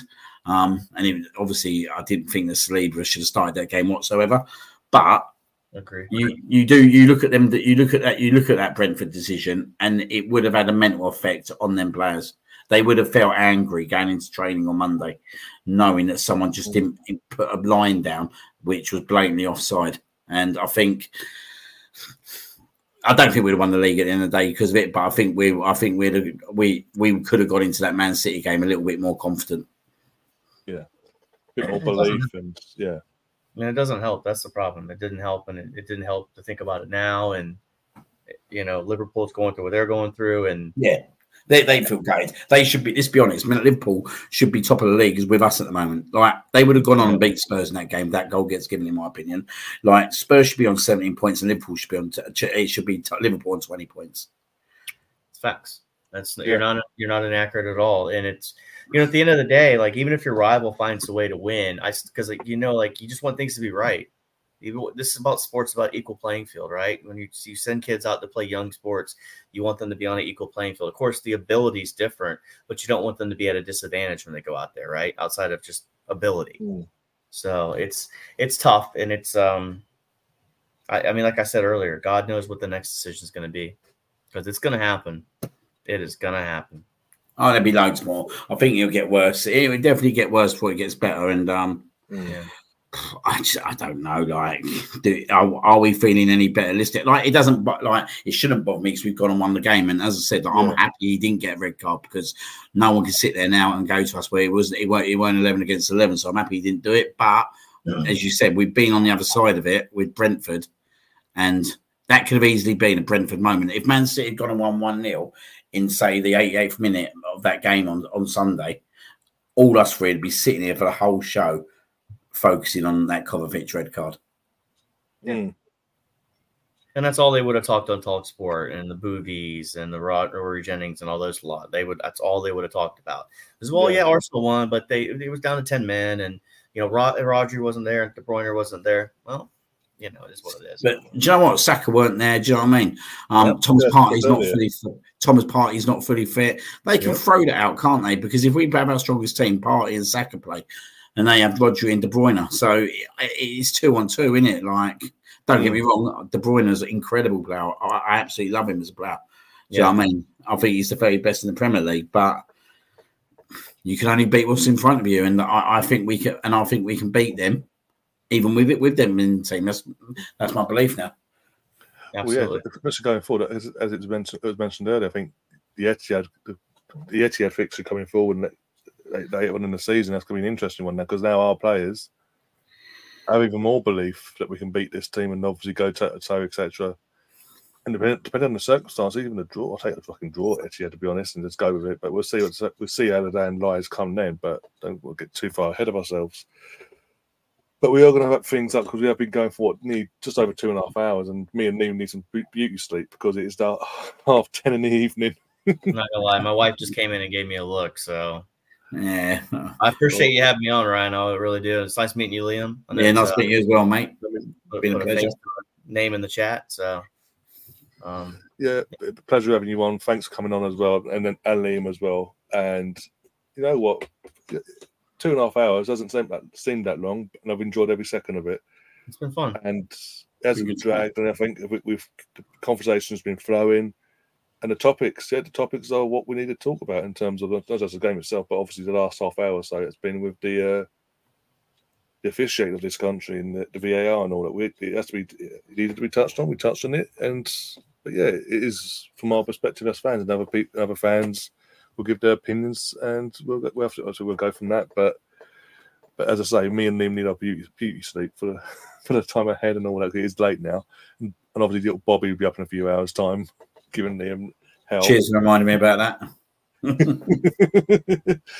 Even though he's talking now, he's starting to talk. Yeah, he's starting to talk. He is growing. He's massively growing, so it's all good. And he has his bottle every morning and watches the he's been watching the Arsenal Man City game for the last couple of days. Funny enough, I saw the post you put on Twitter. I was like, yeah, he's just there. He just sits there. He's fully focused. Just watching it. He's got. Since that Fulham game last season, he's like focused now. He watched that whole half, didn't he? I am concerned though. When he's actually starts talking, walking, and all that, he's going to do a U and do a watch song a couple of years time, and he'll do a U. Just a quick one, Spencer. Arsenal, Aston Villa last year, obviously when Jorginho scored. I actually weren't on the show that day, but I had Bobby. And I was looking after him, and we scored, and I literally screamed. And he was only, what was he, about 10 months old at the time? And he literally, I went so mad that he literally cried his eyes out. And I finally stopped him after about 5 minutes. Then Martinelli went clean through, and I just literally broke out again. And the poor kid was then crying for about another 20 minutes. But he's used to it now. He don't seem to cry anymore. Think about this, Liam. You get all those moments with him as he keeps growing up and all that stuff, and that's going to be the special moments. Like I got a 15-year-old, and we won the Bournemouth win last year, man. Like you'll never forget moments like that. No. And it's fun, man. And that's what sports about. It's about having fun, enjoying it with your family, enjoying it with your friends, and why not? I mean, have fun with it, man. They're only young once. Trust me. Yeah, no, good advice. Good advice. Yeah. And that's the other thing, guys. Enjoy the little wins, man. Like, enjoy these moments, like we're not guaranteed tomorrow, but, we're guaranteed at least today right now. Absolutely. Yep, Stefan, we all remember. It was such a regular thing on here that we had people from Australia around Christmas coming on just to see a crying baby. England versus, who was it in the World Cup? Senegal. Literally 10 seconds. Yeah. I think the concerning thing is that deep down Stefan enjoyed it as well. I think that's the most concerning part of it. He enjoyed seeing some baby bawling his eyes out. Yeah, I think he's not the only one. I think the way it became such a thing on his channel. Stefan just likes seeing me angry, to be fair. Yeah, I was just put his comment up before. He's like, waiting for the halo to drop on Liam. Where's this rant? Because me and him didn't rant today, really. So he's a bit disappointed he doesn't get his daily dose of ranting. But go over to United, you might get that United this season a few times. Oh dear. But yeah, with that, as I say, thanks everyone in the chat as well for taking part. There's a few new faces we've seen as well, and the ones that obviously ducked out earlier on because obviously work life and this, that, and the other. Yeah. But yeah, the audio for this will be up in about half hour's time once it downloads, but might be a bit longer because it's a longer show this week. But yeah, Liam, before we go, your shows this week, what have you come up on your channel? Yeah, I've got a show Thursday. I feel like I've just done the whole essay of obviously Arsenal, Man City, but obviously I'll have a few I'll have 4 or 5 guests on Thursday just to go through it all again. But I'll be hosting it, so it'll be more their opinions than myself. But yeah, that's what will be going on this week. Yeah, that's cool. And again, I'll be in the chat for that. Obviously, watching that and doing what I always do when I'm not on there. But if you haven't already, go and check that out. I will put a link. Once you've got that up on the day, I'll put the link in my community post and all that, and do what I can to promote that as well for you. Bobby is awesome. He has the biggest grin I've ever seen. Best grin. He has got the best grin. Cheers, mate. Especially your latest photos as well. Like what was it? Was it last week? Bournemouth. Yeah, the Bournemouth selfie after we beat Bournemouth. You and Bobby, and he's just there like. I don't think it was Bournemouth. I was away from Bournemouth. I don't know what game that was. It might. Everton. That's the one. Yeah, that was a good day. That was. And even on Sunday, even though obviously you was already on your way down the Emirates and all that, he was already out and he was at home in his little kit getting ready for the game. Yeah, the instruction was that he needs to be wearing his Arsenal kit. Massive game. And we won. It's going to be mental that obviously at some point we're going to win the league and he'll be like 1, 2, 3, whatever it is. We've been waiting for 20 odd years. I know. He comes along, total challenge, first time round. He never realised how hard work it was. The graft. He never realised the shit times. Hopefully, touch wood, he won't have to go through it like we did. But then again, he's never seen an invincible season either. Yet, touch wood. Yeah. Oh, here we go. Here we go. No, I'm not saying nothing. I'm not jinxing nothing. Take it game by game, see what happens. Yeah, I'm not saying this season it'd be fucking freaky if it did. Ain't it 20 years as well this year? This season, 20th anniversary, hence the home kit. God, could you imagine? No, I'm not imagining. No, don't say. If you want to imagine, you do it on Sports FC. That's how you imagine. Just do it on that. Yeah. No, exactly. But as I say, big thank you to Spencer as well. Obviously, your debut on the podcast. Thanks a lot of good points made as well, and hope to have you on again soon. Yeah, do you mind if I give a plug real quick for myself? Yeah, go on there, knock yourself out. Yeah. Bronco and VA 9986 is the YouTube channel. I do Arsenal. I do American football as well.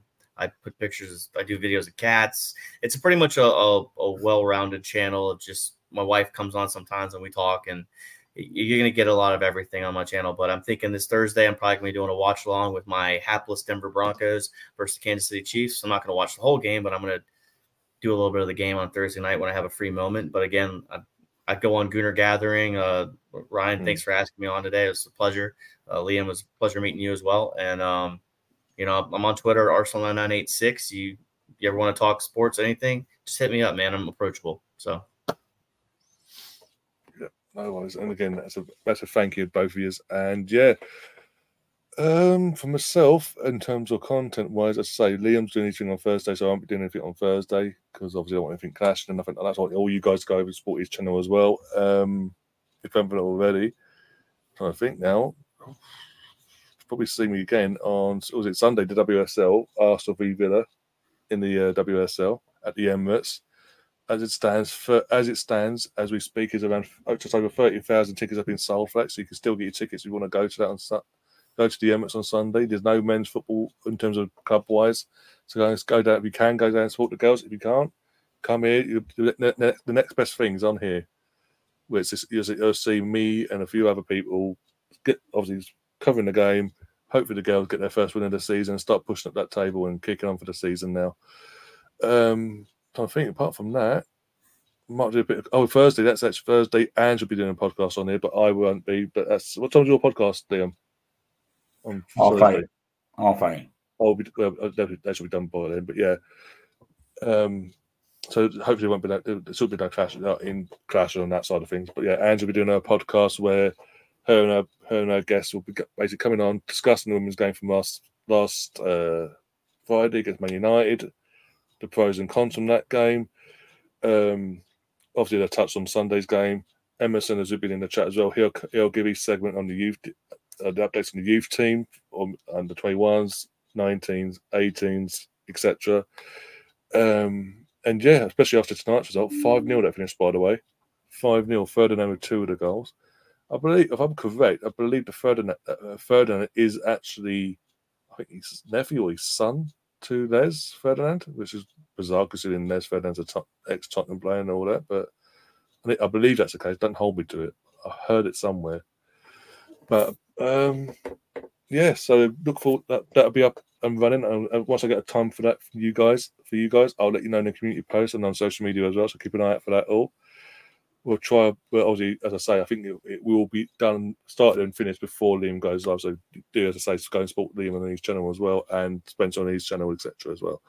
Aside from that, as I say, the audio for this, if you've missed any of it, want to listen to it on the go, instead of obviously having to sit down and watch it or listen on the go while you're moving about life and all that.